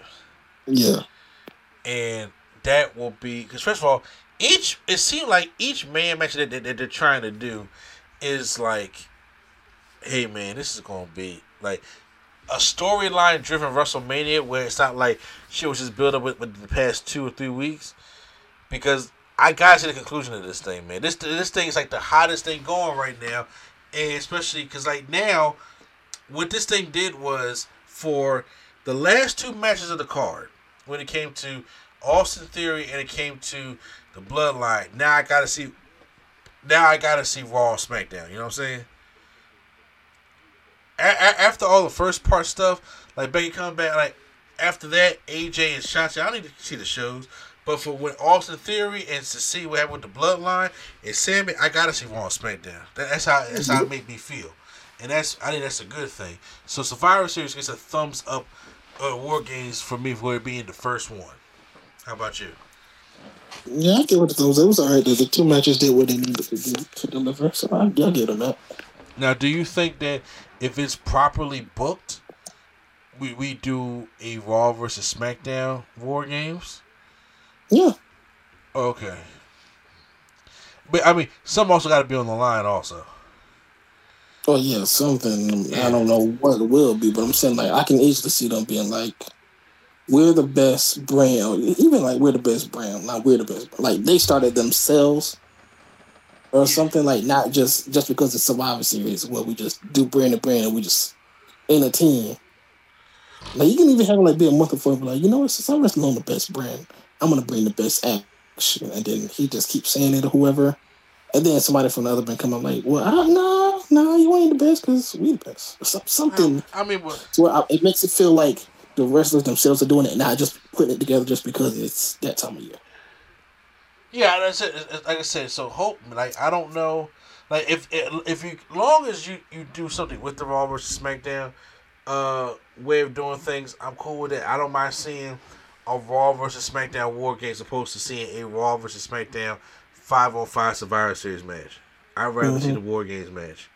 Yep. I'd rather see the Raw versus SmackDown because it'll give them, you know, something. But you know, Trish will figure that out because now he has a year to think about it, and he has a year to book his way going up into the next year, so to 2023 Survivor Series, and hopefully, I honestly I want him to bring back, because I really think Triple H wants to bring back the Classic 5. He's an old school guy, and I think the Classic 5, not Temptations, but the Classic 5 pay-per-views that they had from Rumble, Mania, King of the Ring, SummerSlam, and Survivor Series was a great cap-off, you know, for the shows. That'll be where all your best booking and all your best stuff goes.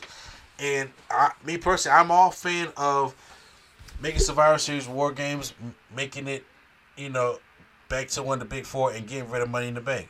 All the way. Okay. You have no quarrel with me with that. So, yeah, you give it a thumbs up. Give it a thumbs up as well. I'll give it a thumbs up. Yeah. I mean, minus Shotzi and Ronda, obviously. No, I mean it was alright. Like the show was okay. What I'm saying, like it wasn't nothing like monumental in my opinion. So like it was just a regular show, which is cool. Which is cool. Okay. But it obviously it wasn't on the level of SummerSlam or Mania or something like that. Which I do, like I said, I do think once you got to start somewhere, and you got to see Survivor Series has been down for a long time. They said this is the best drawing Survivor Series in the 35-year history. Yeah, well, I mean, I just bet. If you think about in my personal opinion, the last great Survivor Series from top to bottom show wise was 2003. Yeah, but I'm talking about even before the show was over, they already knew like, all right, this is the money we got from the show, and this is the ratings we got from it and stuff like that. So I'm like, okay, that's nice. Yeah. Nice. So that's what I'm saying. So, it's been like one of the better Survivor Series in a long time. The top to bottom card. So, and like I said, that really helps with the whole the War Games aspect of it. So pretty soon, if they like War Games is coming next year, and we got an actual faction thing that we can really build off this thing, then yeah, they can help sell tickets. You can put that shit back in the stadium. But it'll be hard. It'll be hard to do a stadium in November, though. I do understand that. So, but you can always do a dome. Yeah, you can. I was. You can always do a dome. You can do stuff like that. All right, we're actually halfway done. So, only one more thing to get into, because I want to flip the script over to AEW. Did you happen to see AEW this past Wednesday? I mean, it's okay if you did. I'm just asking. I'm trying to think. I saw some of it, I think. Well, your boy Ricky Starks, he's going to Winter is Coming against MJF. Regal came out and was talking about how, why he helped MJF and how MJF is coming next week. Moxley comes out, was about to fucking kill him, and then Bryan Danielson stopped Moxley from killing Regal. He told Regal to walk and you leave here and never come back. Lion Kingdom. Yeah, bro. First of all, there's rumors that he may be headed back to WWE. He's not. He signed a year contract. Yeah, he said 8-year contract. Yes. How long has he been there? It's been almost a year now, hasn't it? No. Yeah. How long is it? How long is it? Like he can't win. Oh, you know what? It's probably until next year. Like probably to like the spring of next year or summer next year. Yes. He's been there for a while, but not like. Yeah, his contract is not up yet. Okay. Oh, I'm just saying you already know Triple H is knocking on his door like, Regal, come back. You should do this War Games thing for me. Yeah, he definitely shared a video. It was like all the times Regal said War Games and compilation. Did you put it up or somebody fan made it? No, Triple H put it up. Oh yeah, he missed his buddy. He misses blood. Now he over there saying blood and guts. So maybe was just like War Games. That's just go back to back. So like, okay, that's cool. Yeah. So yeah, that was like mostly the highlight of it. Of course, then the Elite took on Death Triangle in match number 2, where they were making fun of CM Punk in the matchup in Chicago, and they didn't care. Yes, this is the Elite that I don't like. Explain, if you don't like mind. Just go wrestle. Why you like? We got to bite the guy. We got to do a botch buckshot Larry. I'm like, we got to do a GTS. I'm like, this is that's why. Sometimes I just don't like when they do stuff like that. They try to be too clever. Especially when it's being simple. Like, don't I like y'all like get beat up? Like, don't I like y'all get beat up? Yes, don't like y'all what y'all were Vince walking out with the limp, not CM Punk. Yeah. You talking about Bret Hart? Y'all were Vince walking away with the limp on the footage. Yeah. So basically, basically it should just be like humble. Not humble, just wrestle as the Elite. You don't have to make fun of CM. Like you don't have to do the obvious stuff. You know, I thought y'all was gonna come back and be serious, but y'all coming back and be silly again. Because there was time that they were definitely just being. Like you do that when you the heels and you could be goofy heels. But if y'all the faces, why y'all? Like I'm not expecting y'all to come out as Ghostbusters again as the face. I'm expecting y'all to be Lord, more. I hate the Ghostbusters thing. Yeah, it's like they coming back and be the same silly like characters. You can't do that. But yeah.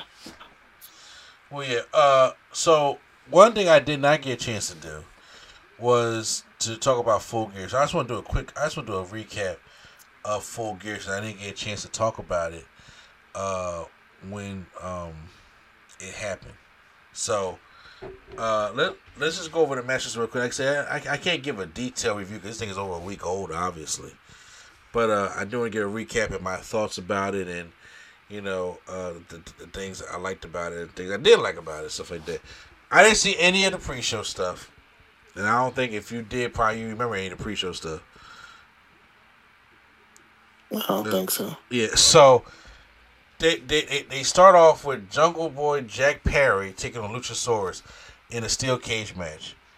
Great opener, in my personal opinion. Huh? I knew you were gonna say that. They Christian Cage came out there in the arm brace. Luchasaurus is beating the shit out of Jack Perry. And then Christian tries to open the door. But he opens the door, but when he does, Jack Perry comes out, tries to attack him, and then Luchasaurus comes out to stop him. So the match is getting out of control, and then they start fighting on the outside for a little bit.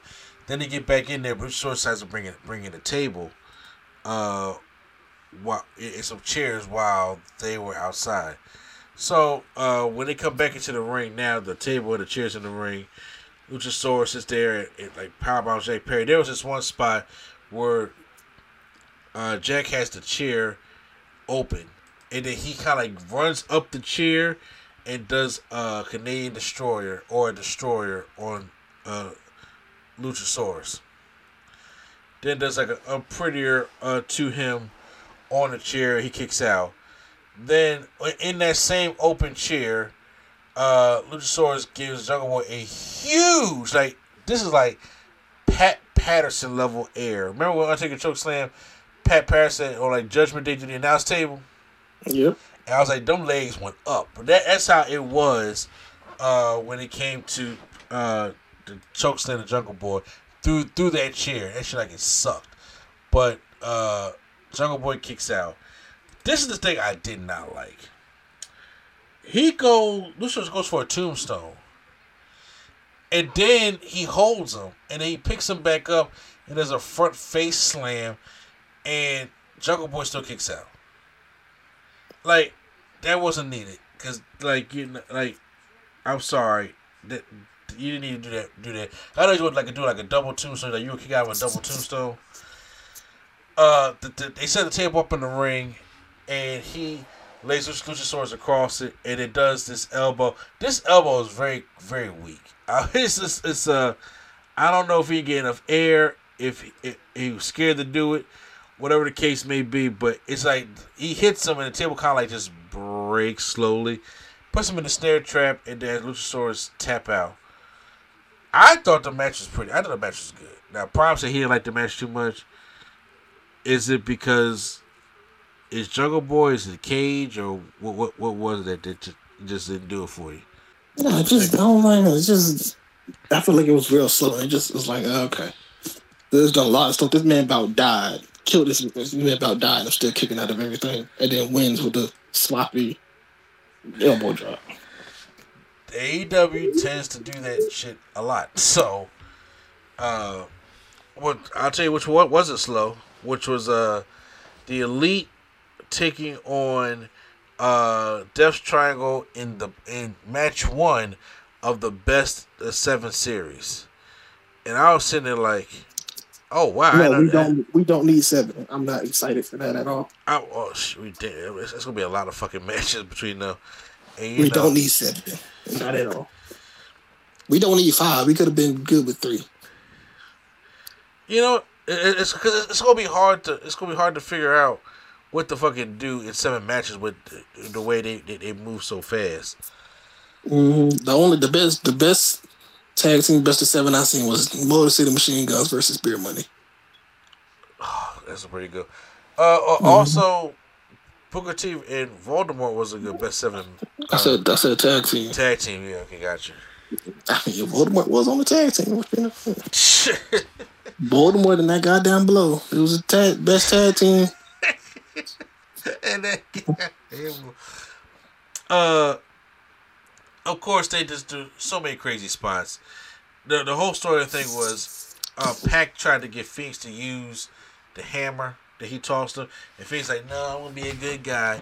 But then when Kenny Omega gets him up in the One Wing Angel, he does end up using the hammer to hit him in the head, and then he pins rolls Kenny Omega up and wins the matchup that way. So they are it's tied now. I believe they lost on Dynamite.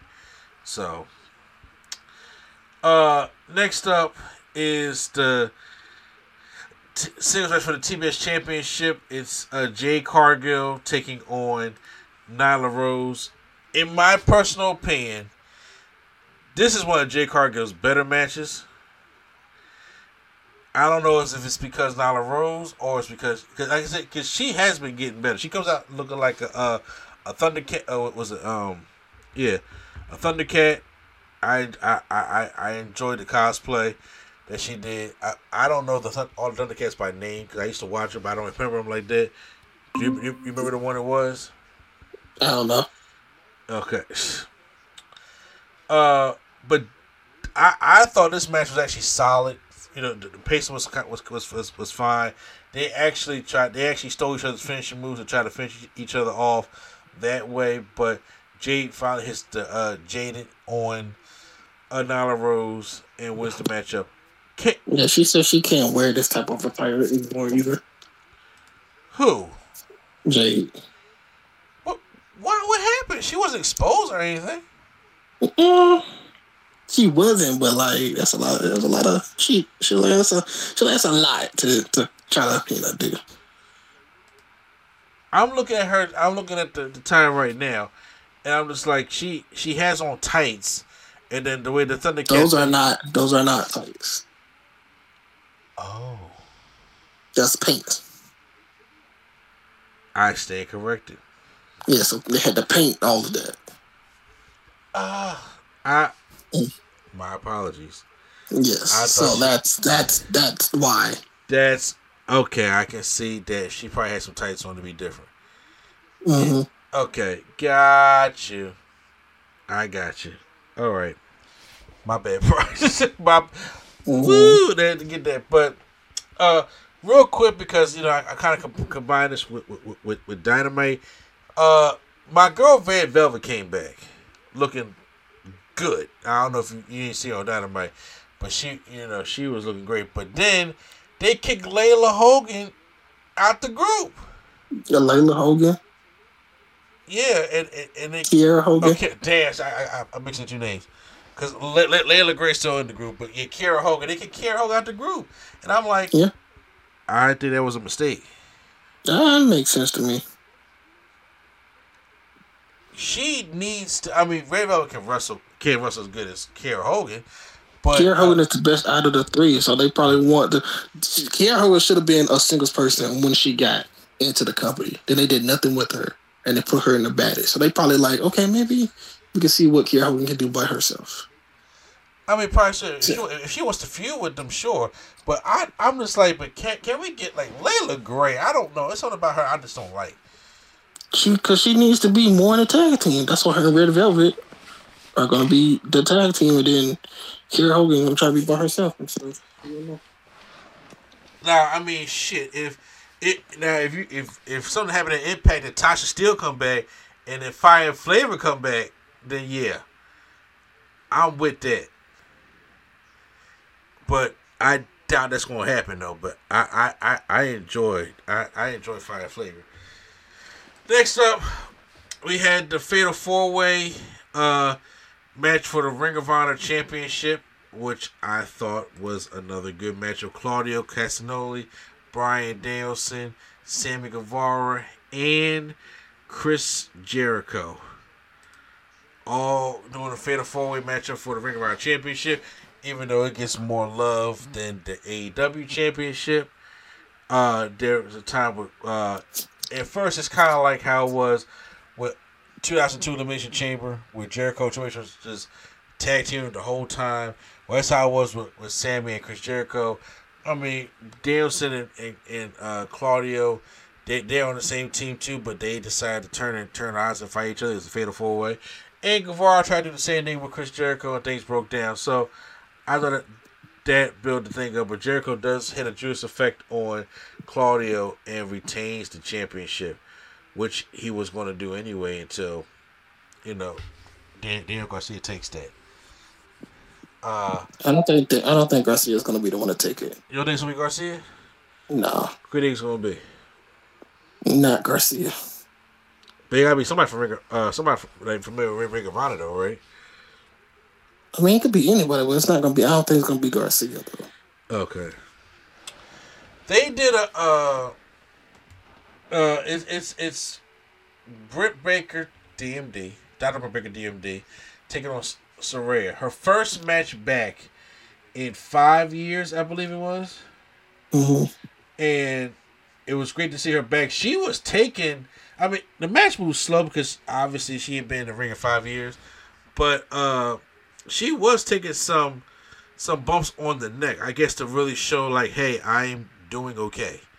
Yeah, look, this match was cool with it, but there's a lot of stuff, a lot of factors in this match that's maybe not like it.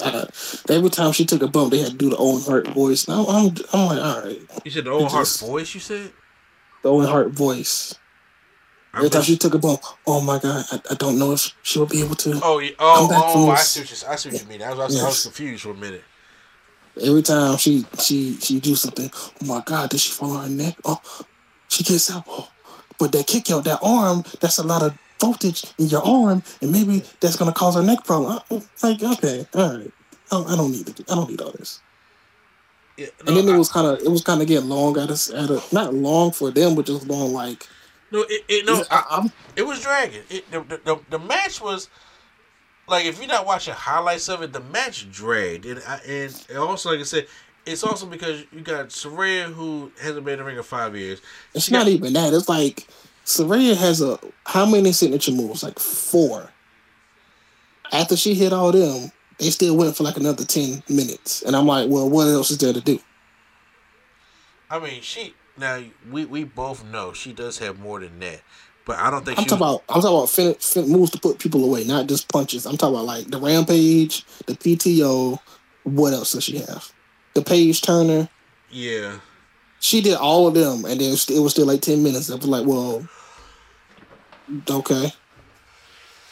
So she just ended up hitting the Rampage twice, and I was like, okay, well. All right. Yeah, I mean, she probably could go for a submission, but mostly it was her taking the punch. But like, Britt Baker did like the twisted neck breaker from the apron to the outside. She did neck breaker from the middle rope to the floor. She put like the little neck grab. Like, she was doing a lot of shit to her, and I was just sitting there, just like, man, like, what the fuck. So I mean, I get it, but it moves slow, and then she did hit the Rampage on her twice. Actually, if you total the whole time in the match, she hit it on her like 3 times, I believe. Yeah, 3 or 4. Yep. Yeah, I was like, yeah, okay, this is a lot. So, I mean, once she gets back into the into the swing of things, I think it'll be much better. This is her first match back, and it was like it gets. Look, I like Britt Baker. When it comes to the character, and she has got a lot better since 8A first started, but she still is like, she's not a match carrier. She's not on that, like, you got some people that can be like, hey, we can go in here and I can carry this match and make you look great, and then some people like, I can drive it, and because you're still trying to get back in there. She's not on that Charlotte or Sasha level. She's suitable for what she does, but carrying the matchup and leading the match is not what she's her forte is. You know what I'm saying? And shit, reality, Saraya is better than Britt Baker, but you wouldn't have saw it tonight though. Let's see here that she picks up the win there. Samoa Joe took on Wardlow and Powerhouse Hobbs. Big Hoss fight, which is stuff that I love seeing. And I really thought that maybe, just maybe, Will Hobbs could have won here, because there was an opportunity to do that. I'm not saying pin Wardlow, but he hasn't been doing anything with Wardlow since he beat MJF. Nothing. Mm-hmm. But it was a powerbomb symphony that he hit him in the head, and then he choked out Hobbs. And Samoa Joe is now is a double champion. The TNT champion and the Ring of Honor. Basically the same thing for Ring of Honor. The television champion, yeah. Television champion for two companies. Yeah. Well, if you enjoyed Ric Flair's last match, you're going to enjoy this team, because we had Jeff Jarrett and Jay Lethal taking on Sting and Darby Allin. Jeff Jarrett came out with all these people in like Sting mask and hoodies, and I was like, why would you do that? And then the lights go down, Darby Allin comes, but it's just Darby, and you see one of the people that came out with Jeff Jarrett, and it was like, oh, there's Sting. How many times have we done this spot? Like, how many times? I wish he would have actually took the mask off, and it was like under one of the things, but he didn't do it. Yeah, the old school WCW way. Mm-hmm. So, Jeff Jarrett, I ain't gonna lie, still looks pretty good for in his 50s. Jeff can still go. He can still do a singles or a tag match like they needed him to, which is what I'm glad he's kind of like doing that. But like, I'll be honest with you, when it's him and Karen, I can't take it. I just can't. I can't do that. So when he was waiting for people to come out, I was like, no, please not Karen. But it was a Karen. I'm like, thank you. So Darby becomes Darby. He sets up this ladder on the stage. He goes on the stage and to do a coffin drop off the ladder, off the stage. down to Satnam Singh. Satnam Singh like, no, screw this. He called him, gave him a razor's edge on the stage. I was like, God, like the shit he takes. Sting was just like, hold on, I gotta get my dive in. Dive with the outside the crowd, dived on Jay Lethal. Like, what isn't it his contract? Tony Khan said, hey, since you came back, you have to dive all you want to. Well, I mean, all of his matches have been hardcore matches, so that is absolutely true. Yeah. Which, why are they still tagging? Like, why was Jarrett and Lethal still tagging each other? Like, they actually was fighting all over the place, and then they got back in the ring to tag each other in and out. I don't know. Maybe it's just something they used to, because I was asking the same thing. So I don't know. Maybe it's just something they used to and just a tag. I really don't know. Yeah, because they definitely said it's a no disqualification. They changed it like an hour before. It's like, all right, there's no disqualification, no DQ, all that. Yeah, see that's the shit I'm talking about.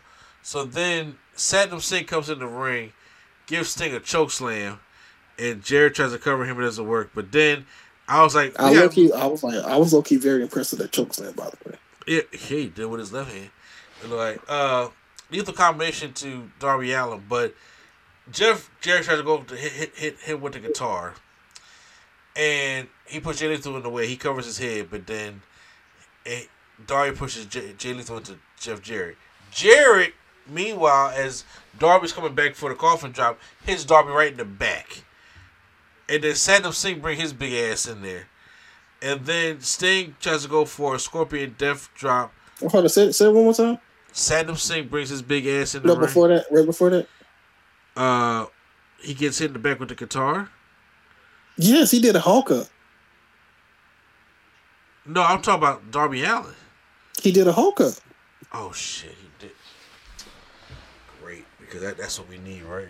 A Hulk up. I mean, I thought Sting was going to be the one to do it, because I knew Sting, I thought he was going to hit Sting and Sting was going to no-sell it, but like he did it to Darby. Darby took the coffin drop and then, like, kept up the no-sold it. Yeah. And then that's when it went into Satnam Singh coming back and them doing a death drop, which I'll be honest, that is the only thing I didn't like. You mean tell me the first time this guy take a bump is for Sting and Darby Allin? No offense to Sting and Darby Allin, but Darby is too small to be doing a coffin drop for him. And to like. You got mad at me because I wanted to see Wardlow powerbomb him. Wardlow power.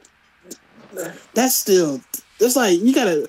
A powerbomb is too strong. You gotta do something else, not a powerbomb. A spine buster, okay, something where it don't take the other person to help you with the move. That's what I'm saying. Yeah, I'm saying, but if Wardlow could have got him up by himself, that big son bitch, and powerbombed him, that'd have been better than seeing him get a coffin drop, Sting Scorpion Jet drop at the same time. Yeah. And then so Jay Lethal goes for the lethal injection, but Sting catches him into the Sting Scorpion drop, and then Darby hits the coffin drop, and they end up winning the matchup. Yep. Because what hardcore tag team match did they ever lose? None. Sting is undefeated. Yes. One of the best matches on the card. Tony Storm taking on Jamie Hayter for. At the time, it was the interim women's champion. But on Dynamite, they officially said Jamie Hayter is the champion. Thunder Rosa ain't come back to get it. Is not come back to be the champion. I was like, thank God. Thank God. And the crowd was like really behind Jamie Hayter in this part. Because Jamie Hayter is dope. Yeah, bro, I agree with you. I told you Jamie Hayter should have won a while ago. I was like, I'm tired of Jamie Hayter just not getting the love. But I was just like, all right. First of all, peep this. When Toni Storm is not wearing her armbands, she loses. When she does, she wins the match. When she came out, I was excited because she wasn't wearing no armbands. Do you recognize that? No, I don't pay attention to Toni Storm matches like that.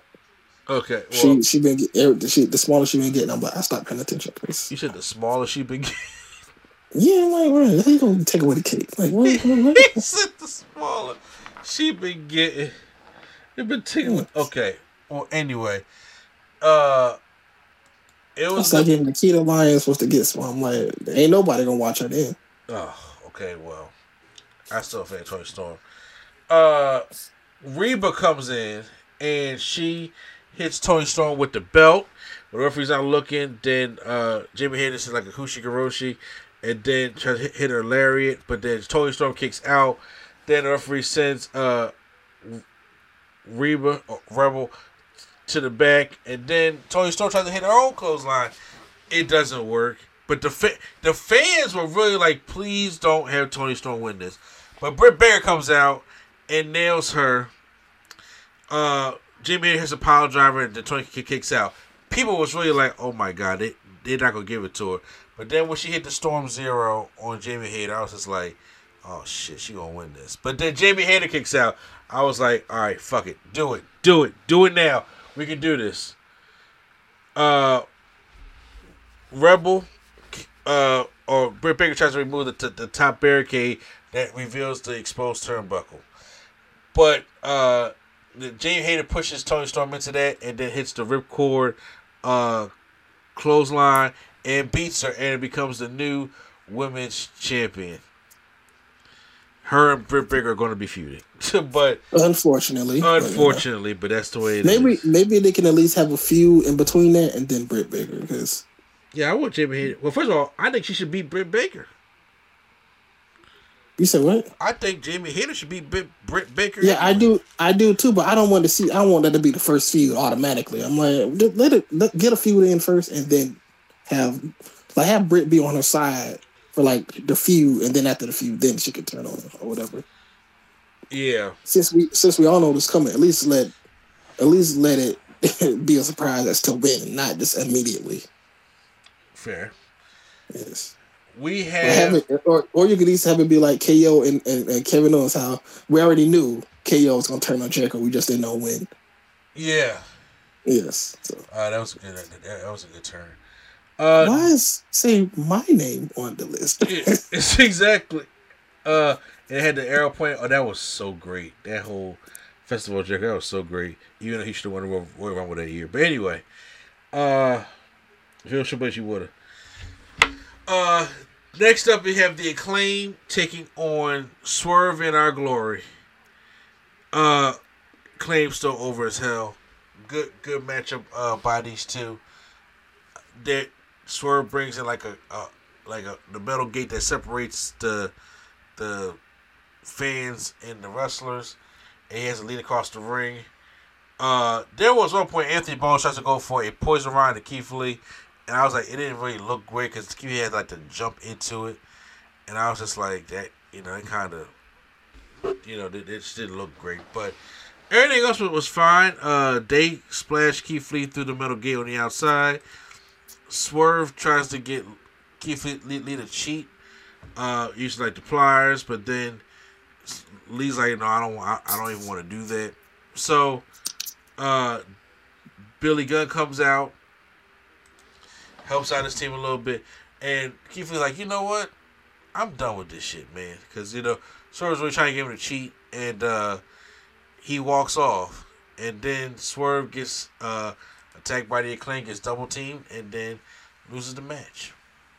So the Acclaim retain, and Swerve in Our Glory is going to be over, and a Keith Lee versus Swerve Strickland match is going to be dope. I think that's going to be the Winter is Coming match. What do you think? Probably. Yes, sir. Main event time was MJF taking on Jon Moxley for the AEW Championship. It should have been CM Punk so MJF can get his win back, but he had to be an asshole and fuck everything up. But now so it's back to Jon Moxley. He has his nice little red sweatpants on.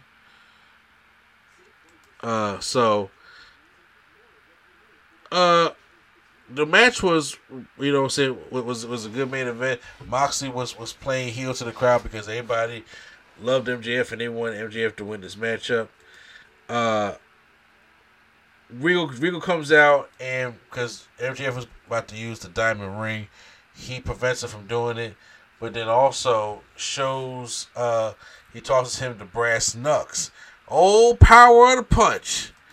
And then he hits Moxley, and then MJF becomes the new AEW World Champion.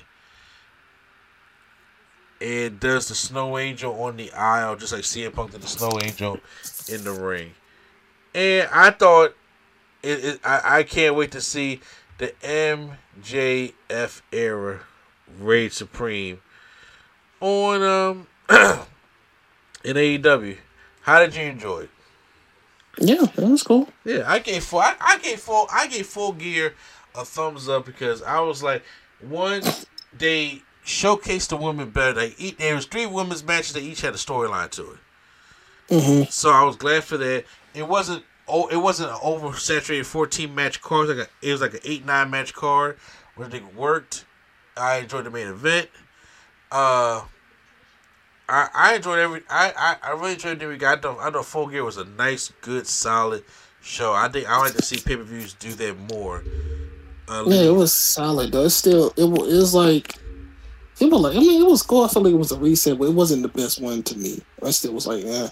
No. It's not the best one. I'm just saying, but for all the crap that been happening with CM Punk and how AEW summer turned out, because remember they was in some deep shit in the summertime, and I'm like, it felt like a little slight reset of how their pay-per-views and their shows go, and hopefully by Revolution and by Double or Nothing we get all this stuff also. So I would have did a full I would have put Warlord Hobbs up there. Because then you have Hobbs, he's original. They have Claim, the original.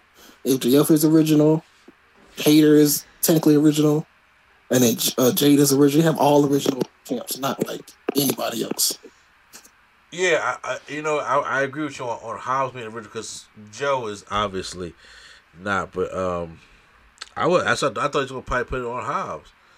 And of course, the Trios Champions is originals also.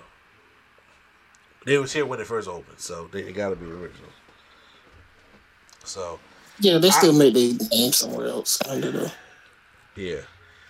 Because obviously Neville was Pac, and Pac was Neville and all that. But yeah. Yeah. So I give Full Gear a thumbs up. How'd you give it? Yeah, thumbs up. Yeah, I can't wait to see. What's going to happen come winter is coming. I know they're going to book that show. It's going to be a nice show also. So I wait till next week to hear from MJF. So I'll be all ready for it. Yep. All right. So meanwhile, some side topics to get on before we get up out of here.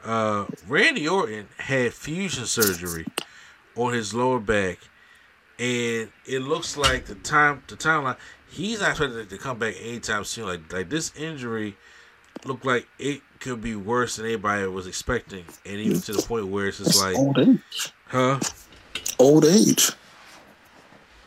Yes, I mean, you don't play with the back. Like the back. My dad got back problems, but the back will just take out your whole career.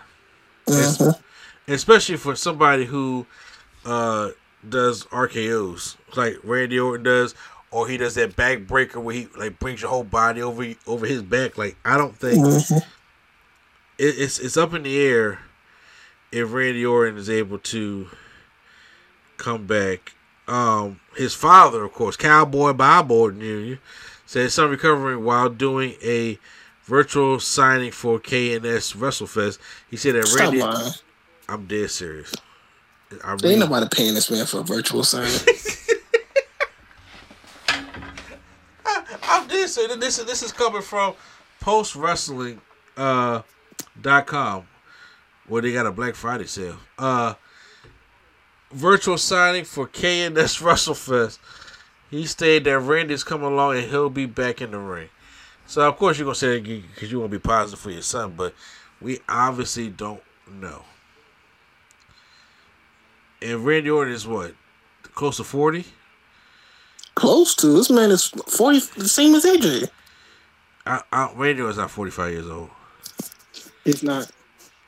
Look, Randy Orton is not 45 years old. Right, I'm looking it up now. I get Randy Orton, but it's either 40 or 41 years old. Or 39. He's 42 years old. 42. Yes, okay. He's 42. I'm about to say he is now 45 years old. He's 42 years old. Okay, so, he's. I know them. I know they up there. Him, Brock, Cena. Batista's over 50, but you know what I'm saying. Like, Yeah, well, but Batista's Brock and done. Cena are like what 40. I thought Brock and Cena were the same age. So I thought he was around there. Yeah, so they all in their 40s. So the rest of it could be. I mean, if Randy Orton retires or hasn't retired, he already has a first ballot Hall of Fame career. Also, this man been in the WWE for 20 years. How you gonna act like this man ain't even 40? What year think he joined at 19, 18, 17? And been in there for over 20 years. You talk about, I don't know, he might not be 40. So, okay, yeah, I'm about to say, but not 45 though, but yeah, 42. Oh yeah. So, for everything this man has done, he's a first ballot easy Hall of Famer for everything he don't have. He's won Money in the Bank. He's won Royal Rumbles. Yeah, we already knew this. We already knew this in 2009. Say what?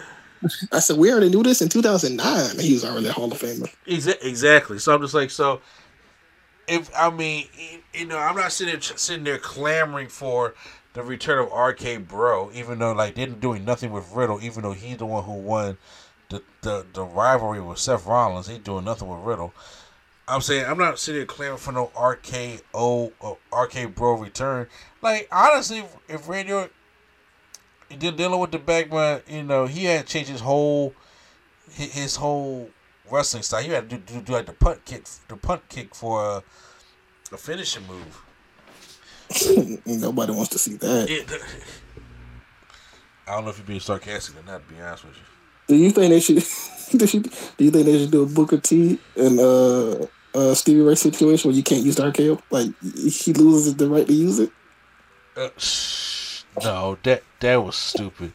That's what I was doing. No, we're not gonna do that. I mean, if he wants one last run, I mean, he don't need no. He's 14-time champion. Like, come on now. He's been tagged. He's been Intercontinental. I don't even know if he's been US, but he don't care. He has He's been US 2017. Oh yeah, he has a Hall when of he Fame. had the long hair. Oh yeah, oh yeah. Something was going on with him and Cena. It's like, what the fuck is y'all thinking about doing with all this long Trying to cover them ball spots. Yeah. And now Cena's long hair is a part of his character's Peacemaker. Yeah. All right.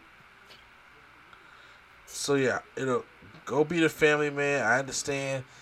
If you want to try to have like one more run to go do some special matches, but as of right now, he's 42 years old, man. Orton just need to focus on his health. I think that right there is the most important thing for people to do is to go ahead and focus on your health. If he does one thing, he should. I don't even know where they sell these things at. So he might need to rent one, right? He might need to rent a Cadillac with a long back on the end. Oh my God! Here he goes. And then hit RKO on Hogan again. That's that. If he do that, he can retire. You want him to get first of all, if it's the Hogan, like today's Hogan, absolutely. Any Hogan. Yeah, but I'm just saying, but just 2022 Hogan. Oh please, hit an RKO on that card. That joint was hilarious. That's one of the best RKOs. That man flew over the truck and called Hogan down. He should have won that match. He should have fucking won that match. But he did. You know Hogan had the winning brother for some reason. Yeah, whatever. So yeah, I hope his recovery goes well because that's very messed up. But I think that's pretty much it for our wrestling news this week. What we got into. So, guys, thank you guys for joining us for our 2 big reviews that we did, and also joining us for the podcast. I'm sorry it was kind of a little bit short, but we've been doing stuff for the holidays, so I plan on having some more stuff for you guys. Hopefully, that me and Prime can probably talk about a little bit of Raw, SmackDown, be more prepared for you. What we need to do is do these points so we can reset before the year begins. That's what we need to do. Yeah. So I'm gonna try to make it my plan to get to them damn points this week. I'm gonna do the best I can. So But guys, we're about to get up out of here. So make sure you guys support all our podcasts from the No Gimmicks Hidden Wrestling Podcast, the Nerdgasm Talk Podcast, Drunk Thoughts, Sober Tongues, and Turntables, Hip Hop Culture, and Beyond.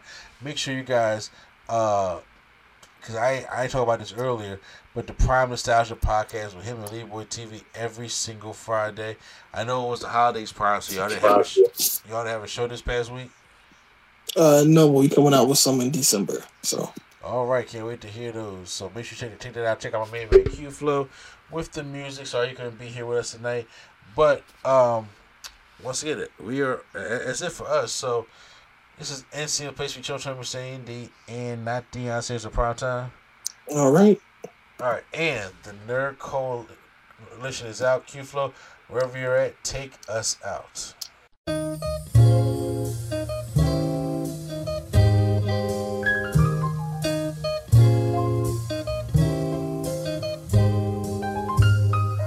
We're bringing nerdgasm to your ears. Welcome to the show.